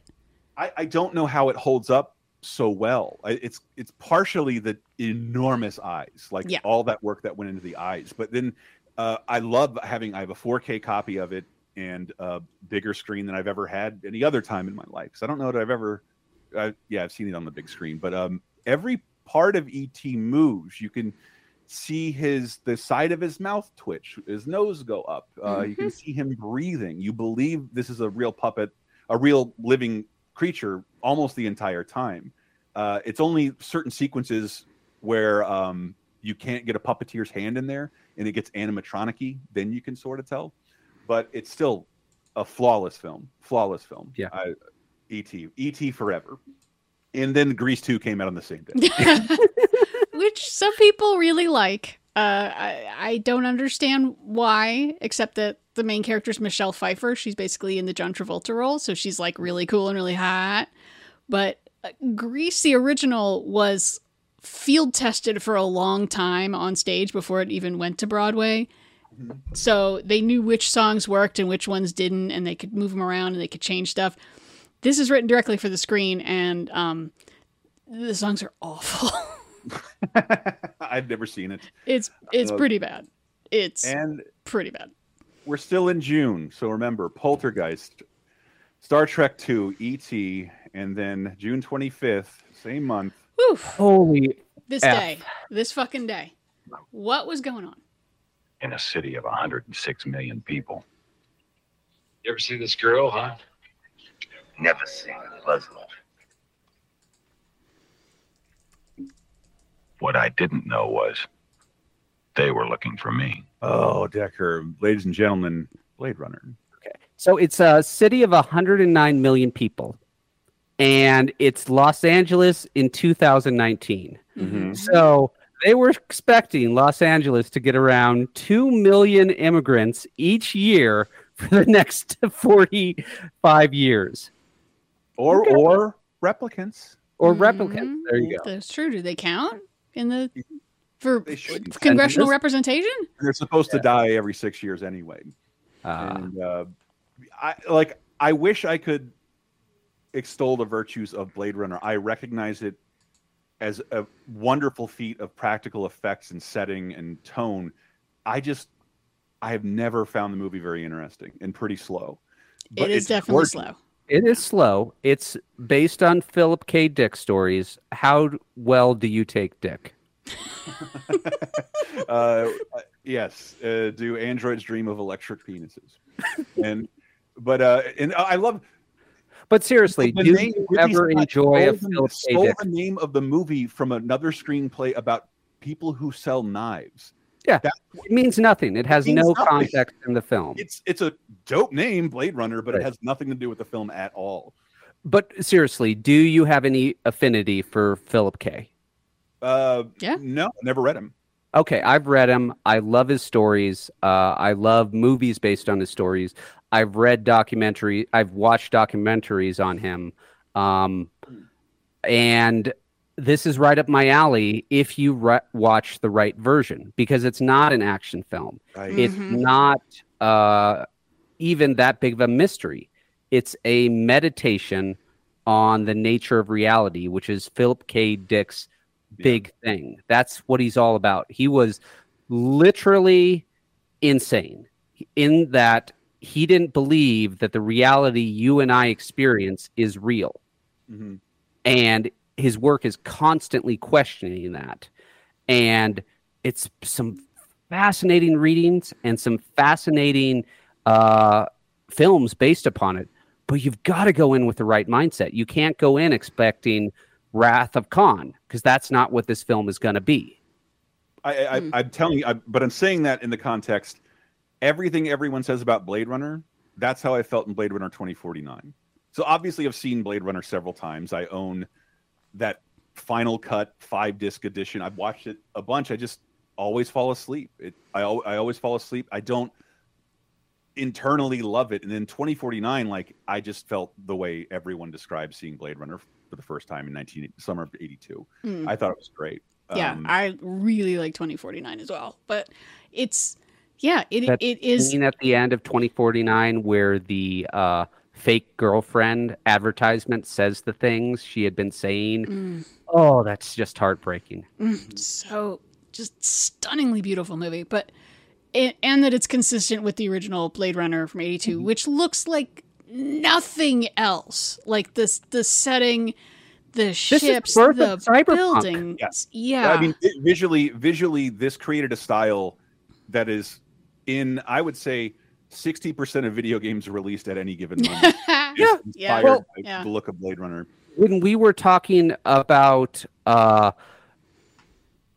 the post-apocalyptic future that was given to us by Mad Max, this is the non-post-apocalyptic future. Like, other than Back to the Future 2, every film set in the future you've seen, for the near future, not the far off future, owes some debt to Blade Runner, because this is totally the aesthetic, the cyberpunk, the cities, neon trench coats, neons. I mean, this is the image of the future that is still the default 40 years later. Yeah, the polyglot, a lot of Asian influence, but it's also television advertisements on buildings. Yeah. Like, that didn't actually become a reality for years. Yeah. Yep. I still look at some of those advertisements on Times Square where they tried to do the 3D thing, and I feel like, okay, I'm living in Blade Runner now. Yep. Yeah. They're going to tell me to go to the off-world colonies any second. And that's why I was so excited to do this show, because like I said, Blade Runner's not my favorite movie, but you cannot deny its influence. It is one of the most influential sci-fi works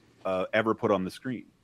And I appreciate it. I can't get a comfort watch at a Blade Runner, but I know a lot of people can.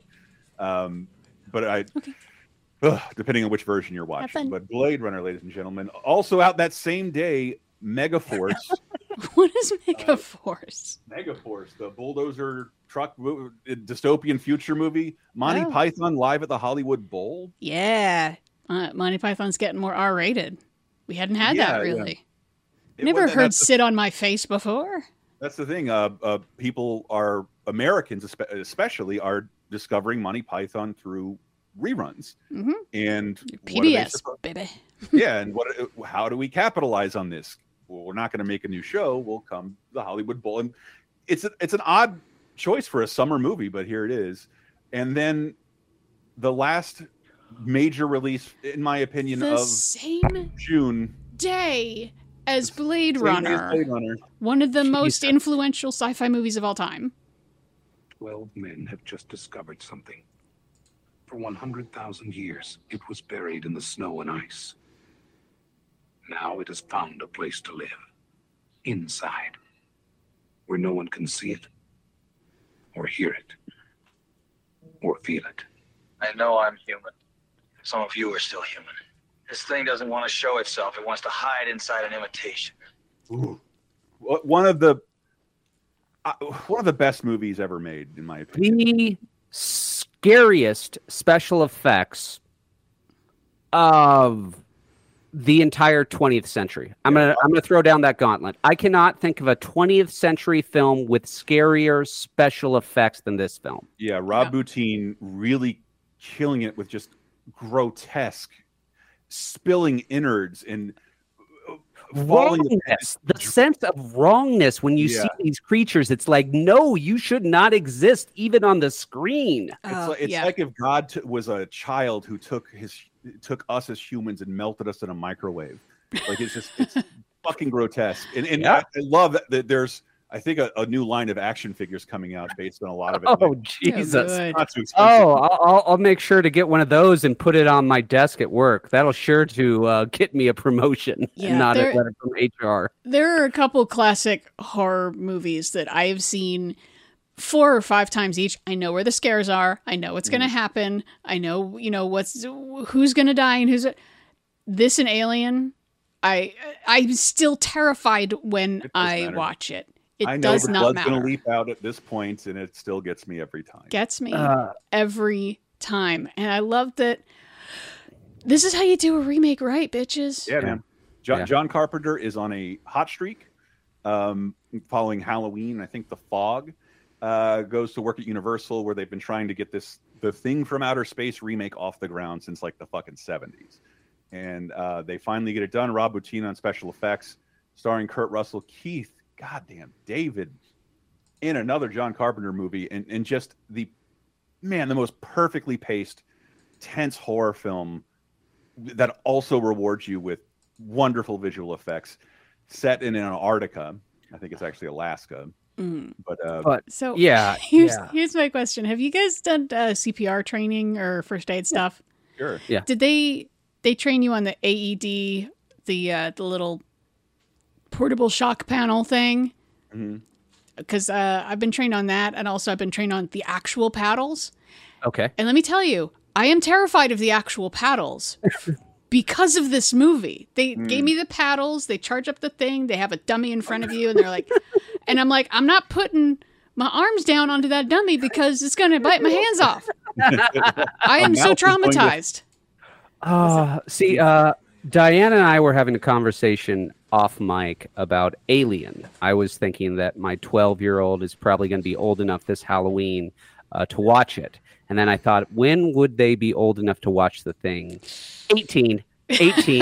Right before you graduate high school, sure. Then we can watch The Thing. I'll have to ask Sam. I think he told the story in a podcast, but like he said, one of his scary moments as a parent, he was watching Aliens, and he thought his kid was in bed, and he's just enjoying himself, and then he just hears a massive scream. The kid is just looking at the TV and screaming his fucking head off, and like couldn't stop thinking about it forever. He felt so bad. But yeah, Aliens, I don't know. The Thing, I showed this to my 72-year-old father he'd never seen it before last year. Yeah. And he just got him like, what the fuck haven't I heard of that? What the hell? Yep. It bombed, people. That's the thing. Yeah. The Thing was a bomb, and it took a decade or more for it to reach the classic status that it has now. I mean, if you're a horror fan, you've watched The Thing. But that wasn't true in 1982. It kind of bombed. Yeah. And I think it was too different. It was such a departure. It's 2 weeks after E.T. Like there were critics who described it like, we just fell in love with E.T. I don't want to see a mean alien. Like, seriously. And there's also I was reading... There you go. This is a secret sequel to E.T. After he left, he crash landed in Antarctica and had his next stage. The E.T. stage is the larva stage, and the thing is no. And I also believe I read, and this is probably more of a motivating factor than anything. There was a pretty sizable, scary recession going on. So you see movies like Blade Runner that are dour and depressing don't do as well as movies like E.T. and Wrath of Khan, which make people feel-good movies are the ones that perform better, because the attitudes of that era, people were down in the dumps and needed to be cheered up. Basically is what I'm saying. But the thing is... The thing is not a happy-go-lucky movie with a song in its heart. Yeah. By the end, that is a goddamn great ending, though. Yeah. The ending. We have to talk about the ending. Do you guys have thoughts on if the alien was in the other guy, not Kurt Russell, or not? Mm-hmm. No, I no. I do. Yeah. What? He's not I sweating. think it was in him. Yeah. I think the other guy was 100% an alien at that point. Sorry, Keith David. Yeah. Mm-hmm. I think he said that. Yeah, that's how he thinks it goes that way. But yeah. That's what's hilarious. But it kind of like it's fun that let's pretend maybe neither of them have the alien. It could be. Yeah. And, it could be. And it's just not 100% guaranteed. The ambiguity is there on purpose. Paranoia is there to drive them insane. Yeah. Because the whole movie's about paranoia. John Carpenter has become kind of cantankerous in his late age, and I picked up the 4K Blu-ray of this and was watching the special features, which are all like an additional 10 years old. And John Carpenter is so flippant and doesn't give a shit. I've never seen someone just chain smoke through his fucking interview. Yeah, that's we had to get that shot pretty quickly, but it all worked out. Like just smoking all throughout his interview. I don't think you're allowed to smoke in a promotional interview anymore. No, it comes with a warning. I just saw that there's a warning now on Star Wars: A New Hope. Contains smoking. Yeah, I hadn't thought of it, but no, you're right. Yeah, there is some smoking. I believe the only major decree they made when they bought Star Wars, when they were doing comics, they're just like, nobody smokes. Period. Never again. We're not going to cut it out of the movie, but no more smoking. Yep. I wonder if they have to put in a warning about drug use in episode 2 because of the death sticks. I think it was cautionary in and of itself. Yeah. The demise of Evan Sleaze Bagano, or whatever his name is. We got to move on to July. I didn't realize that we were taking so much time. Do you want to take a break and save stuff, or no? Yeah, let's do that. All right. How long have we? Yeah. An hour and a half.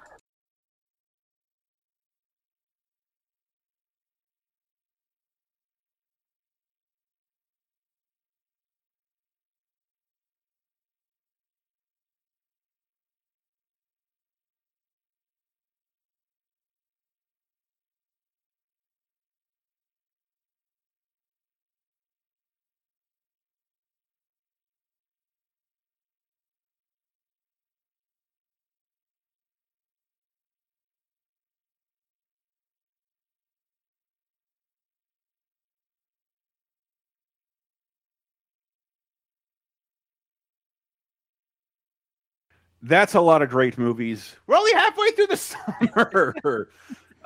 Once again, moving into July. Once again, it's worth pointing out in this specific portion. Where's Disney? If you looked at, I think last year, 7 out of the 10 of the highest-grossing movies were Disney's, and very technically, the other one was Spider-Man. So that's also weirdly technically Disney. Where's Disney in the greatest movie year of all, 1982? It's dying. Disney is on life support at this point. It is being kept alive by its theme parks, and there is open talk that maybe we should just stop making movies. Yes, there was... got movies that we can release every 5 years. We're done. Wow. And I guess what the most recent one was Fox and the Hound a year before?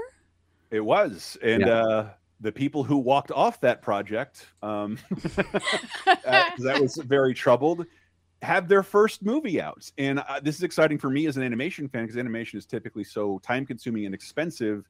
Only a company as rich as Disney could participate until we get to that portion where we started 2010, where like basically greeting card companies, merchandise people like the My Little Ponies and Care Bears can make their own awful cartoon movies very quickly because it's only meant to push merchandise. The Disney process takes a while, but the company's sort of in shambles. There was talk of like not being a shooting studio anymore. We should also say, I think this year, 1982, re-release of Bambi and Peter Pan. So you have Disney, like you have 50-year-old Disney movies making millions of dollars anyway in theaters. Yeah, from a pure business standpoint, you can see that. Why would I want to take a risk making new things when the things we already own, we've already produced, we can just re-release them every 5 years and be guaranteed a decent chunk of change every 5 years. You read about their history, like it was close. They were almost close to making that decision. We know now that's stupid. Something about the Disney legacy with the glut of entertainment we have doesn't really work anymore. You can't make your money off of fucking Bambi for the rest of your life. It's just going to be an ancillary budget. But Disney was struggling as a movie studio and an animation studio, and notably Don Bluth, Gary Goldman, and a bunch of other people left. They had Banjo the Woodpile Cat, but July 2nd is the debut of its first animated feature. Discover the secret of Nim and rediscover the child in us all. Few things are more pleasant and disturbing than The Secret of Nim. Yeah, this is one I remembered from my childhood and rewatched like a couple of years ago in like my late 30s and was like, oh yeah, I was right to be scared of this. This is a dark movie, like literally dark, thematically dark. That owl is scary as hell, but turns out, oh, he's okay. And all your heroes are abused, imprisoned animals. But it's like exciting though. It's I think there's that's the action and adventure. I think that was part of Don Bluth's recipe.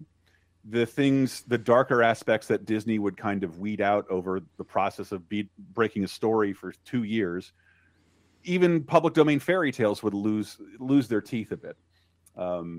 Ariel's going to survive in a few years, even though that's not how the story goes. Ariel dies. Yeah. But Don Bluth didn't really shy away from that. And there's something hypnotic and dreamlike, even to shit like Rockadoodle, which I championed, how lavish and disturbing that animation style is. And it's the first ever worthy competitor to Disney. We in the beginning of the show, that was what Warner Brothers was contributing to animation, repackaging Bugs Bunny cartoons with cheap filler. And this is the first competition Disney ever has, and the next movie Don Bluth makes will beat Disney that year at the box office. Secret of Nim didn't fare that well, mostly because of E.T. The audience Secret of Nim was hoping would buoy it, was all going to see E.T. at this point. And but the Secret of Nim, I believe, if you're like me, huge life on cable, home video, eventually found its legs. And Don Bluth would have quite a run for a little while, right into Rockadoodle. But through All Dogs Go to Heaven, Land Before Time, American Tail, I think those movies are amazing. And because they're not part of the Disney machine, they didn't get re-released and reintroduced to new generations as well as Disney movies that but they should. They belong there. And Secret of Nim is a bona fide classic. It was one of the first movies. It made me want to do Monday Night Movies because I fucking crazy when we were all really crazy about Twitter and tweeting everything. I'm like, I'm gonna watch Secret of Nim on Netflix. Who wants to join me? It's 8 p.m. and we live, like me and a bunch of listeners, like dozens of us live tweeted a screening of Nim. It was awesome. It was awesome. And so but that's not Disney. Where's Disney? This is the one Disney movie. Well, the one Disney proper movie released this year, and it might not be the one you expect. The computer, an extension of the human intellect. The NCOM 511, center of the most calculating intelligence on Earth, programmed by Master Control to survive by means. Soon, the ultimate tool will become the ultimate enemy. Sorry, I just thought the trailer was cool as hell. I'd never seen it before. Ooh, is it the Terminator? No, it's the Tron. Wow. Tron. Yeah, this was a punchline for decades. Yeah. Because it's so goofy. It has definitely grown on me, but back in the day, it was like, oh my god, it's like so 70s and gross. It's very serious. It's very serious while it's being silly. I think it's absolutely wonderful, but it's just this odd investment from Disney. Like, our animated movies are costing so much more. We need to do something innovative. Let's make it a movie entirely with a computer. So it takes the wind out of Star Trek's Milestone. That is the first CG scene. But Tron is a movie of many CG scenes, many CG scenes that I still think hold up pretty well, despite being so rudimentary. Because it's interesting. You know, it's so stylized. If it was trying to be realistic, it would look like hot garbage. But because it's actively trying to look like a computer program, it still works because it's supposed to be that stylized look. Yeah, something about the same authenticity Mad Max 2 gives to the post-apocalypse inside of cyberspace still works. It still works. It's probably blue in there. It will travel on a grid. But just fantastic sequences. I believe has one of the longest sequel gaps in history, because this was a slow burn. And I love this movie because, you know, I have a big background in my childhood and professionally in video games. And in terms of representation, video games weren't represented at all in movies. No. It was like once a decade. You get the Wizard in Tron, and that is kind of it for the 80s, despite this being a huge medium. I am really shocked. Next year, we have the really gross joysticks. Another sex comedy. Oh, no. I am really shocked that between Tron and Blade Runner coming out less than a month apart, a couple weeks apart, that, we do have the birth of Cyberpunk 2 years before Neuromancer, the book, is released. Yeah. Which is generally considered that's the birth of Cyberpunk. Yeah, you combine them both, you get a really good vision of Cyberpunk. And I'll always profess my love for Tron. And sometimes I wonder if that's more its motif, just the way it looks. Because every time someone asks me, he's like, Tron, is it any good? And like, it's awesome. It's not good. It's awesome. But it's different. Said it's good. It's different. It's different. And definitely different for Disney. Yeah. And like this created kind of an uproar among the Disney animators who were already struggling to get product out. We have people abandoning us and starting new companies to rival us, and you're going to invest in computer animation? Are you crazy? Whose idea was it? And that to me is the funniest. If you have ever seen the animated movie Animal Olympics, it aired on NBC. You bring it up all the time. With that, those guys were not Disney guys. They made an animated movie with Billy Crystal and Gilda Radner about otters and alligators playing in the Olympics, and then moved into Tron, like having no knowledge of this technology, but just they had the idea, and Disney went for it. And the fellow Disney animators hated it. They wanted it to fail and celebrated its failure. But no company other than Nintendo celebrates its failures like Disney. And I think because gamers didn't have any movie to really latch onto, Tron was there for you. So Tron slowly became very popular. And anytime Disney released any piece of merchandise, Tron merchandise, it's snatched up. If I went over to Japan before Tron Legacy came out, Tron is well represented in merchandise. Like people, it was in Kingdom Hearts 2, a whole Tron level. But like, I mean, they made a sequel because it has its niche. It has its niche of people who cared about this film. I mean, it came at a unique time, came at pretty much the height of the arcade craze. Tron, the video game, the dawn of personal computers heading into people's houses, that wasn't happening yet. Yep. I think if that was happening, the movie might have been received a little differently, because there's a lot of terms thrown around, program, master control, that you would instinctually understand growing up with a PC, but that really wasn't happening at all. Nobody had a computer. I remember when I'm 5 or 6, I go into school, there is one computer and it's wheeled around a classroom. That is all the entire school could afford. Yeah. But yeah, Tron. Oh, what a great legacy, semi-terrible movie with some wonderful scenes. And yeah, like also, yeah, it's like it brought out 2 arcade games that were pretty popular. Arcade 1-Up just re-released a $700 recreation of those Tron arcade games. The Tron arcade game made more money than the Tron movie, which is kind of amazing. That is hilarious. But that is Disney represented in the greatest cinematic year ever in Tron, a massive money loser at the time and pretty significant failure. We talked about, if you're a 30-20-10 listener, Tron Uprising just celebrated its 10-year anniversary, and that is the last piece of Tron content Disney has ever produced, outside of 2 amazing roller coasters that are one is almost done in Disney World and one in Shanghai Disney. Got to mention this for JR. Re-releases.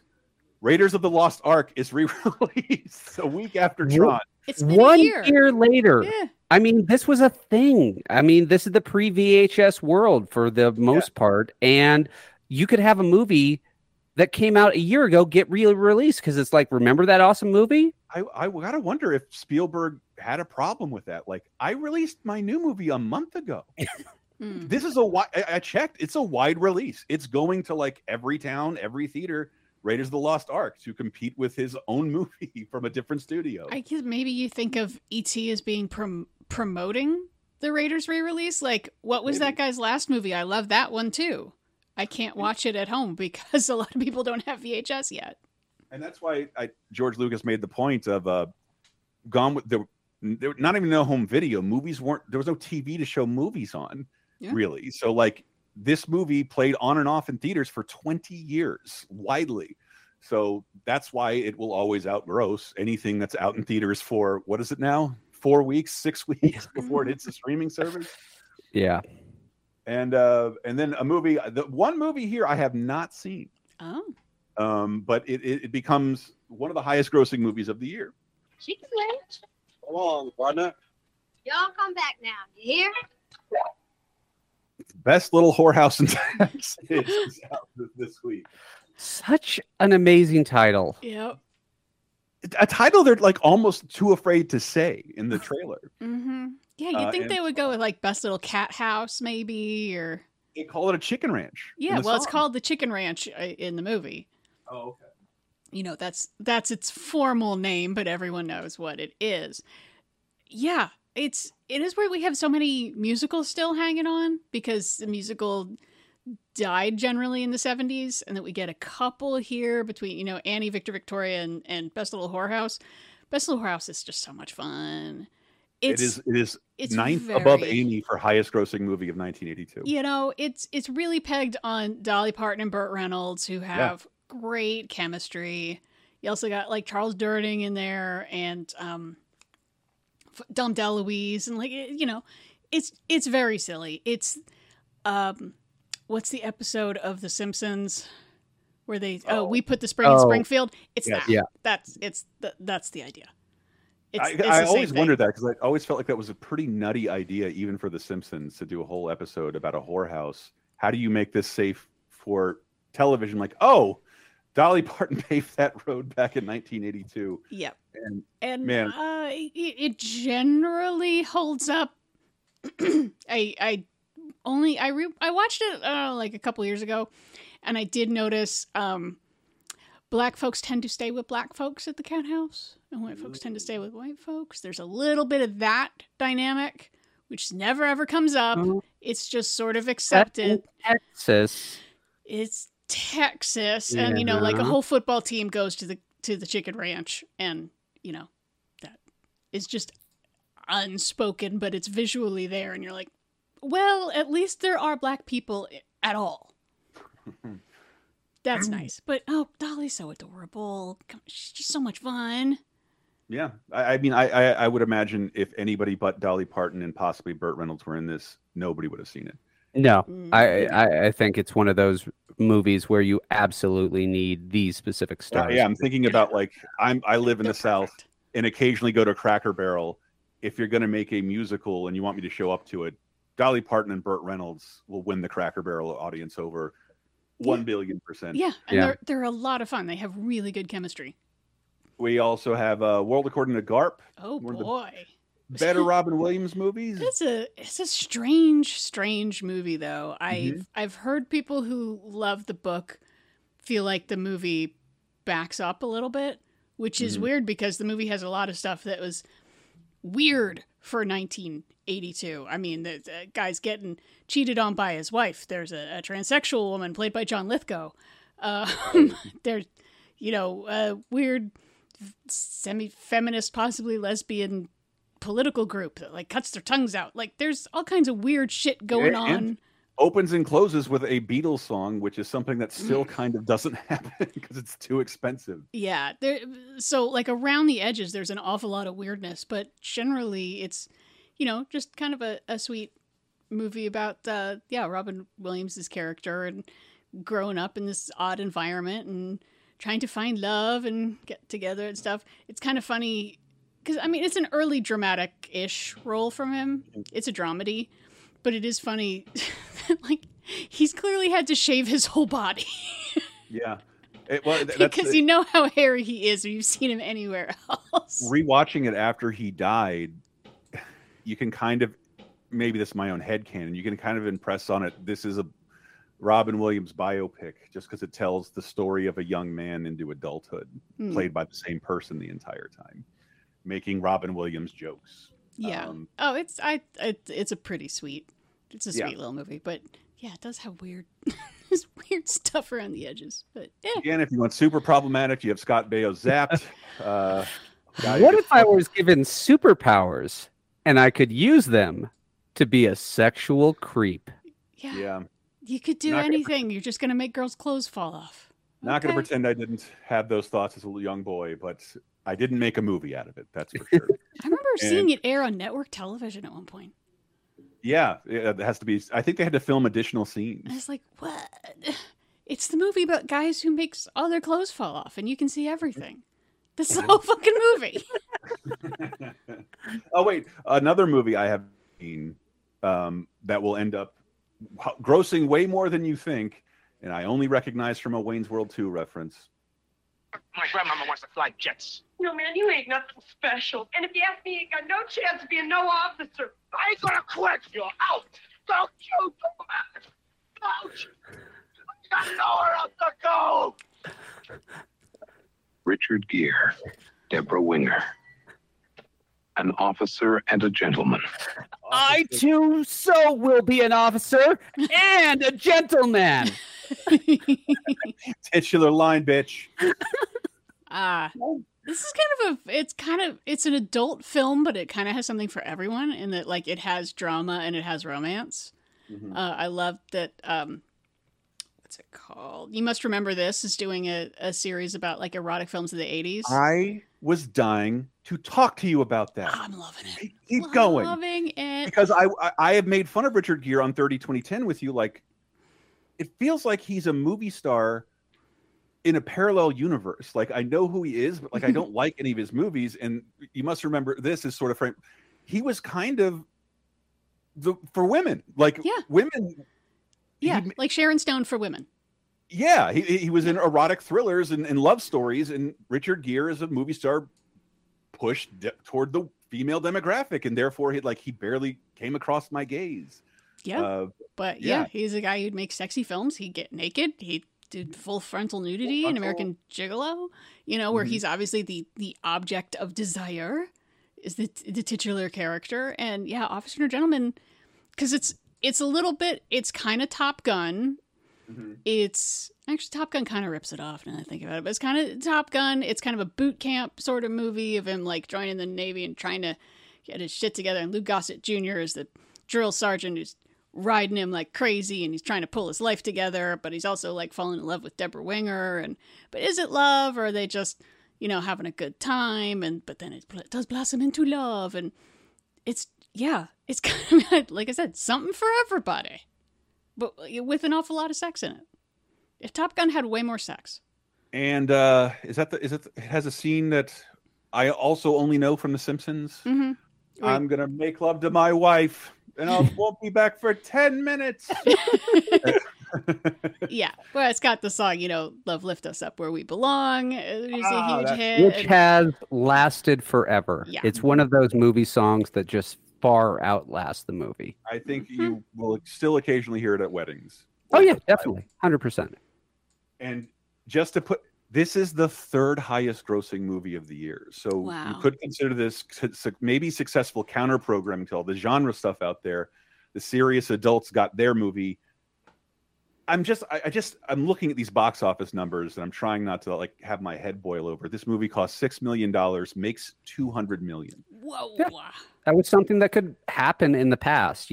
Drama films don't cost as much as big budget action films. And it used to be they could break out into a wide audience. Domestically, 200, just exponentially, again, not to go back to Avengers Endgame, the latest era's highest grossing movie. That movie, they estimate cost somewhere between $200 and $300 million. It made $2 billion. And Officer and a Gentleman was so much more profitable than Endgame. E.T. cost $10 million. Adjusted for inflation, E.T. made $2 billion.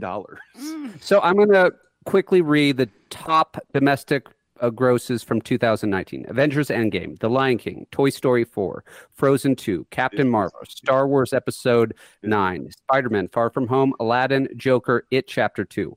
All of those films cost over $100 million to make. And all of those are genre films. There is not a single drama film in that entire list. Nope, there's no dramedy. There's no drama. There's There's no no comedy. comedy. There's It's there's no just Tootsie in there. High spectacle films. Yeah. I should say, I didn't, before I don't say it, Porky's is the 5th highest grossing movie of the year. Ooh, Porky. I'm judging you, 1982. Yeah. Yes. But yeah, Officer and a Gentleman, July 30th, 4th Cheech and Chong movie, Things Are Tough All Over. August 6th, Pink Floyd, The Wall. Yeah. I felt like both those movies were way older. They seemed like 70s holdovers, but The Wall is pretty amazing. I mean, 1982, it's bleeding. The 70s is dead, but it's still twitching a little. So you still get a bit of that vibe going down. But I just, is there any equivalent to what Pink Floyd The Wall is today? No, I mean, there's concert films. If you want music on film, you get, a concert film. You don't get a narrative experience. Yeah. You don't get a quadrophenia. I don't know that this is maybe Lemonade. Lemonade might qualify. Beyonce's Lemonade, but Pink Floyd The Wall, band, they're fine. I just don't care to hear any of their radio songs again, but the movie is fantastic with a great animated sequence. And then on the 13th of August, I believe in limited release, but really catches on like wildfire. That was my skull. I'm so wasted. See Fast Times at Ridgemont High. Fast Times at Ridgemont High is released upon the public, and I feel like it was supposed to be Porky's. Yeah. It should have been. They wanted to make something like Porky's. They wanted a teen sex comedy. And instead they got one of the best funny but also serious teen movies ever fucking made. I've thrown out the question to people, what is the most realistic depiction of teenagers on film? And Fast Times at Ridgemont High is part of that conversation. Yes. Even though I've never met anybody with the accent like Damone. You gotta treat her right, man. What decade are you from, sir? But you got it. All these young stars basically become much larger movie stars, including Sean Penn, Nicolas Cage's first movie. I think it's Anthony Edwards' first movie. Forrest Whitaker. Forrest Whitaker's first movie. Judge Reinhold becomes a household name. Judge Reinhold, Phoebe Cates, Jennifer Jason Leigh. Yeah, it's all ringers. It's ridiculous. And it's the rise of Cameron Crowe. I don't know why you can see his story, sort of his story, Almost Famous. It's semi-autobiographical. But when he's a little older than that 15-year-old, he goes undercover in a high school to write a book about high schoolers. And he adapts his own book into a screenplay, and it's Amy Heckerling, right? Yep. Amy Heckerling, Clueless director. Look Who's Talking. Yeah, and making her. What do you think? Director. Can I still pass for a high school student? Just go undercover and. Yeah, that's a look, man. I can explore what it's like. You're gonna need a big floppy Bieber wig, I think. There you go. Yeah. Yeah, this is a movie that, like, the funny highs are really high and often very naughty. Judge Reinhold in the bathroom with the dream about Phoebe Cates opening up her bikini, and the drama highs are really high too. It takes, abortion pretty seriously, but not in a contemny or judgy way. And also like teen sexuality of like, everyone's doing it, but also we're judging people for doing it, but I don't know what I'm doing, so I guess I might as well do this. And maybe I shouldn't have done that. Who in the dugout? Ugh, Damon's the worst. I said earlier, most of the 1982 films that are in the National Film Registry in the Library of Congress are a bit documentary and short subjecty, but also the big ones like E.T. and Blade Runner, but also this. Nice. Fast Times at Ridgemont High. Nice. In the National Film Registry. Yeah, it was recognized as an important film about and for young people. Yeah, it is weird that, it's 40 years old and no one's got cell phones and no one's got the internet, but it's like you can still relate a lot to it. And if you can't, you will always be able to relate to Spicoli because everybody has met a Jeff Spicoli in their life and a Mr. Hand. And those scenes are fantastic, goofy fucking comedy. Everyone's got like that stoner dude who just likes pull weird pranks and the teacher who is having none of it. Enough that, yeah, teacher showing up at a student's house being like, well, you wasted my time, so I'm going to waste yours now. We're just going to sit here and I'm going to read to you from the history book until you're ready to. Oh, you want to go to prom? Oh, you were about to leave for prom. Okay, well, I'm going to waste your time some more. Like, that shit's so fucking funny. And having a shitty first job in a service industry. And like, oh, yeah, that still applies. Man, my first job was at Wendy's and McDonald's. And at that point, they still had like old-timey 50s looking clothes. Like you looked like you're from a barbershop quartet. It was like, I hated having to wear it so fucking much. No tennis shoes at Wendy's. Like, nobody's going to see my fucking feet. What? Why can't I be comfortable? What the fuck kind of shoes are you supposed to wear? Like nice dress shoes, and they have to be polished. What, you gotta wear Oxfords just behind? Are the women in heels? Work so they get covered in mud, and I get scolded at McDonald's for having my shoes too dirty. Fucking awful. God, yeah. Fast Times. It's one of those I always think it's not going to hold up, and then I watch it, I'm like, fuck. Yeah, I think that held up great. August 13th, same day as Fast Times at Ridgemont High. Ooh, another good movie about teenagers. Weekends are a good time to escape to the woods. Unless the weekend begins with Friday the 13th. Oh, what to say about Friday the 13th? Part 3. This is the birth of Jason. Pretty much. This is, when you think of Jason, what Jason is. Because in 1, Jason's just a moldy, dead boy at the bottom of a lake. Yeah, dressed like a hick. Yeah. You can knock him down and kill him. In 2, he's wearing a flour sack and hick outfit. Mm-hmm. And 3 is when we get Hockey Mask Jason, which will be in every video game till the end of time. I mean, the Hockey Mask killer appeared in so many video games from the 1980s, and it's because of this film. Yeah, I think they trademarked the exact Jason mask, but it doesn't matter. Anybody can make that mask and put it in anything they want. This movie is the first or third one I saw, and I saw it on VHS. And like, what is going on? What is with this pornographic shot of this woman hanging up laundry? I didn't remember it was shot in 3D, and I finally got a chance to see it in 3D at the Castro Theater in a wonderful marathon with Jaws 3D and Space Hunter. It's a fantastic 3D experience. Jason squeezes a dude's head and his eyeball flies into the screen. Wonderful. And I would speculate here. I forget We did a whole chronology of this, Dave, Lizzie, and I, Elm Street Nightmare. Get it on patreon.com/lasertime. So I'm cobbling together old information that I wrote down years ago. It's filmed in 3D, filmed in 3D, because the other Jason movies are like filmed in New Jersey. I think they had to move this out to LA because in order to film in 3D, you need a very controlled set and a shitload of light. And I believe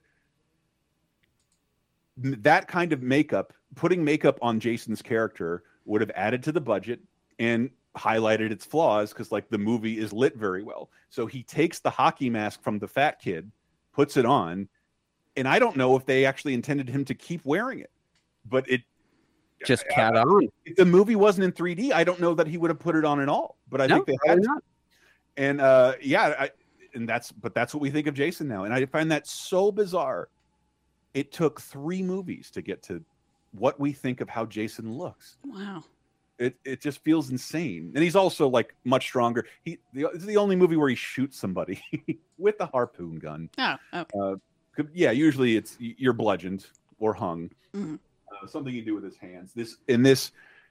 I loved researching all these movies because this is a Paramount movie. Paramount, a legitimate movie studio, and they deeply resented this film series, but it refused to stop making money, and this made more money than 2.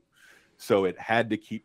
God, we got to make even more of these things. Jesus, it sucks. All right, the 4th one, but that's the last one. We're going to call it the final chapter, put Crispin Glover in it, and then, you know what happens. We just discussed Jason 10 on 2010. Friday the 13th Part 3 is out. And I'm going to skip some chronology here just so we have a good ending, because I don't want to end with a movie of August 20th, I thought this was a ripoff of the movie released in May.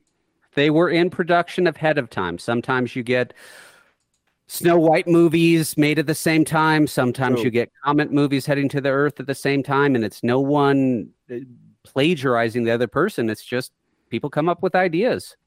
Our final movie of the summer. And discover the incredible link between man, animal, and all that is phantasmagorical. In the world of dungeons, dragons, and Dar, the Beastmaster, the epic adventure of a new kind of hero. The Beastmaster. I hate the Beastmaster so much. I maybe have never seen this. It's not good. Yeah, it is not a good film. I've seen the second one, which is they hilariously bring Beastmaster into modern day LA, hunted down by a policeman played by Uncle Phil. It's hysterical. This is not good, you say, JR? I have nothing else to say. No, this is one of those sword and sorcery films where you realize how amazingly good Conan is. It's right. It took me so long to watch Conan because like MST and Beastmaster had impressed upon me, these are really stupid movies with low budgets, and you have to be deeply into D&D to give a shit. And yeah, that's fair. Yeah. Oh, so I was going to say I have one from May that we've skipped. What's that? A comedy, but please talk about Beastmaster more. Well, you'll see that there is a tiger on this film that is dyed a color. What? This is because the director wanted to use a leopard, but was told that leopards are too skittish and hard to work with. So instead, he got a tiger and dyed it. And it's never been confirmed, but they think that might have killed the tiger. Oh. Kind of ironic for a hero that is friend to beasts. Yeah. But in the sequels, that particular animal does not come back. They use a different big cat. So, yeah. And I have nowhere else to tell some of these stories. My sister's fiance, and my sister and her fiance do work with the annual Shakespeare in the Park Festival, and they try and get a celebrity every so often.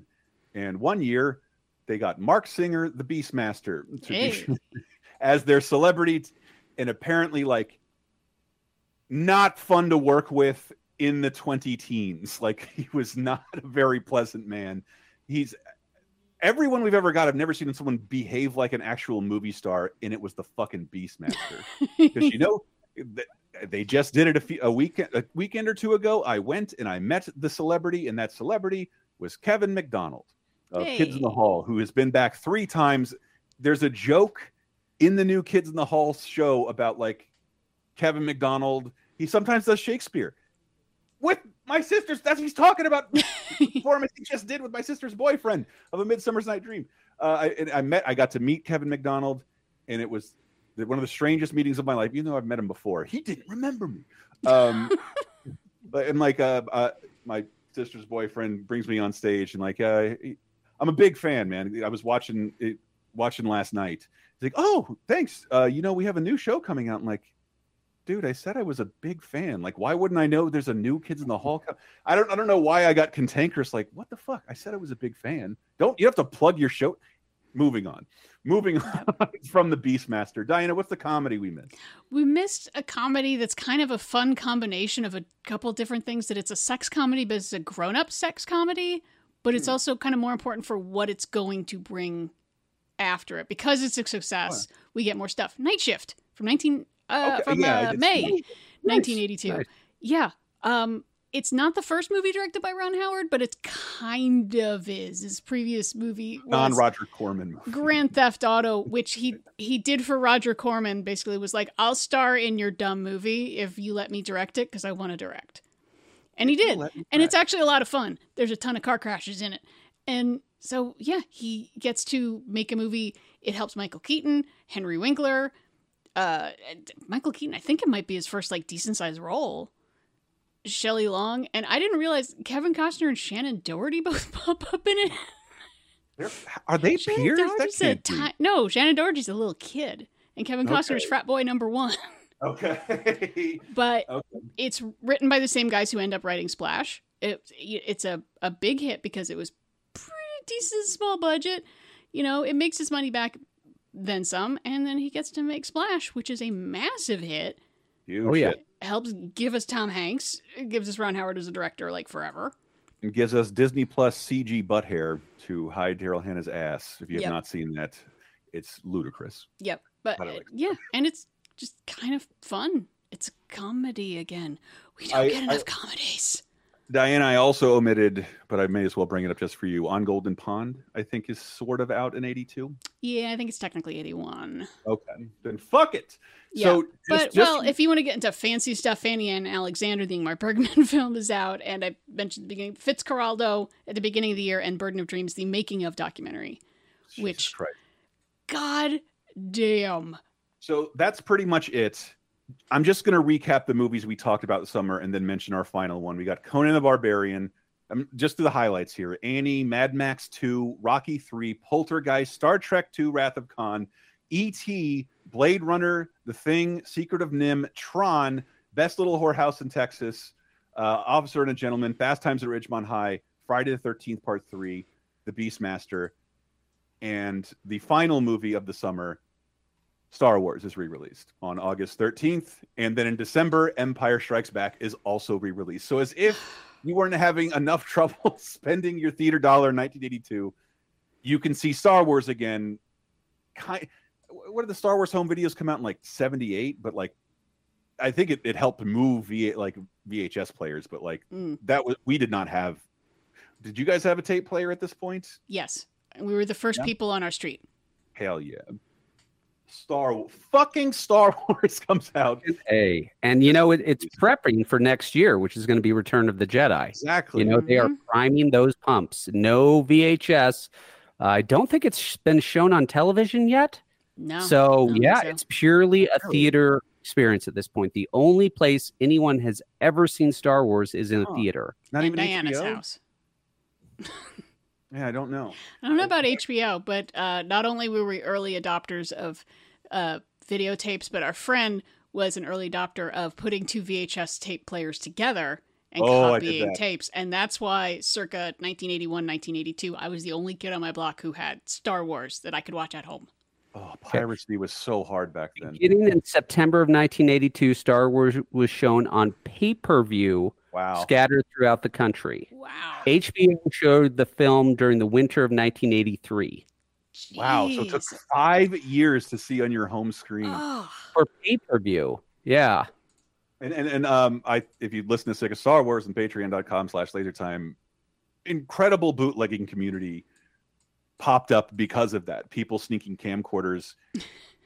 People sneaking camcorders in are some of the only reasons we have proof of George Lucas was altering these films from the beginning, because that was the only way we had a record. The first Star Wars was altered like twice in its initial theatrical release, and camcorder bootlegs are the only reason we know. Star Wars on Patreon. You can listen to Elm Street Nightmare with all the Jason movies on Patreon. You can hear all about the Conan the Barbarian movie on Patreon. We got full length movie commentaries with some of these films. No, I guess we don't actually. We don't have any commentaries. We should do one. I wish Brett and I did one for Wrath of Khan. That would have been wonderful. But yeah, patreon.com/lasertime. It supports the show. We do appreciate it. And I can't thank my 30-20-10 hosts enough for coming along and doing this. I don't know that we were jealous that only Diana got to talk about these movies all year in her Classic Corner segment, but it's worth mentioning that 1982 is a wonderful fluke of cinematic miracles. Yes, because we're getting into the 80s time, which is where I actually have genuine nostalgia for some of the films that are in his Classic Corner that I saw in theater. We're getting close to the very first film I remember seeing in theaters is Return of the Jedi, and that's going to be on Classic Corner next year, and that's an ouch moment for me. So different feeling than when all she was talking about was films that came out before I was alive. And yeah. That's a good question. What is the first Classic Corner movie I remember seeing in the theater when it was released? Because re-releases don't count. Actually, I think I might know what it is. Yeah. Yeah, I think it might be next I've year. told the story before, and it's something that I know is not true, but I can't figure it out. I would have been 2 in 1982 when E.T. came out. I know I saw it in the theater. Oh, wait, I take it back. I saw E.T. in the theater twice. Yeah? Yeah, I remember when we saw it the second time, and I was like, it's not... You'll be okay. You know where the scary part's at. You know he lives. It's going to be okay. Yeah. You probably saw a re-release, Chris. Right. I probably saw a re-release. And I also, this memory is vivid, I walked out of the theater and saw a shooting star, not unlike the end of the film. Oh. And I was terrified. I thought this wasn't real. E.T. was re-released in 1985. So that would have a much better chance of remembering it from that year. I think it's I hope my parents didn't bring me to a theater like when I'm 2 or less, because what the fuck is the point of that other than ruining the show for everyone else? But these movies are so great, like just wonderful. There's not a single one in here I would say that I hated, except for, I don't know, maybe Zapped, maybe Porky's, maybe Porky's. Porky's and but Cheech and Chong movies are a bit of a slog to watch. But go watch something from 1982. Listen to 30-20-10. Follow Diana on Twitter. Hit up JR on Twitter. Give out your Twitters. Come on, JRRALLS on the Twitters. And I'm Listening Nerd, LECINENERD. And you can follow 30-20-10 every week. I always tweet out the recommendations from everything we watched that week, plus Classic Corner at 302010 podcast. Patreon.com/lasertime. Support us. Get extra 30-20-10 content, extra Conan the Barbarian content. Oh yeah, we talked to people who'd never seen Conan before. Really? Oh yeah. Find out what they thought on Bonus Time. What they were expecting, what they got. All right, and then let's close out with some John Williams score from the E.T. movie. Good Lord, is it nice? Good. We will see you guys very soon. Bye.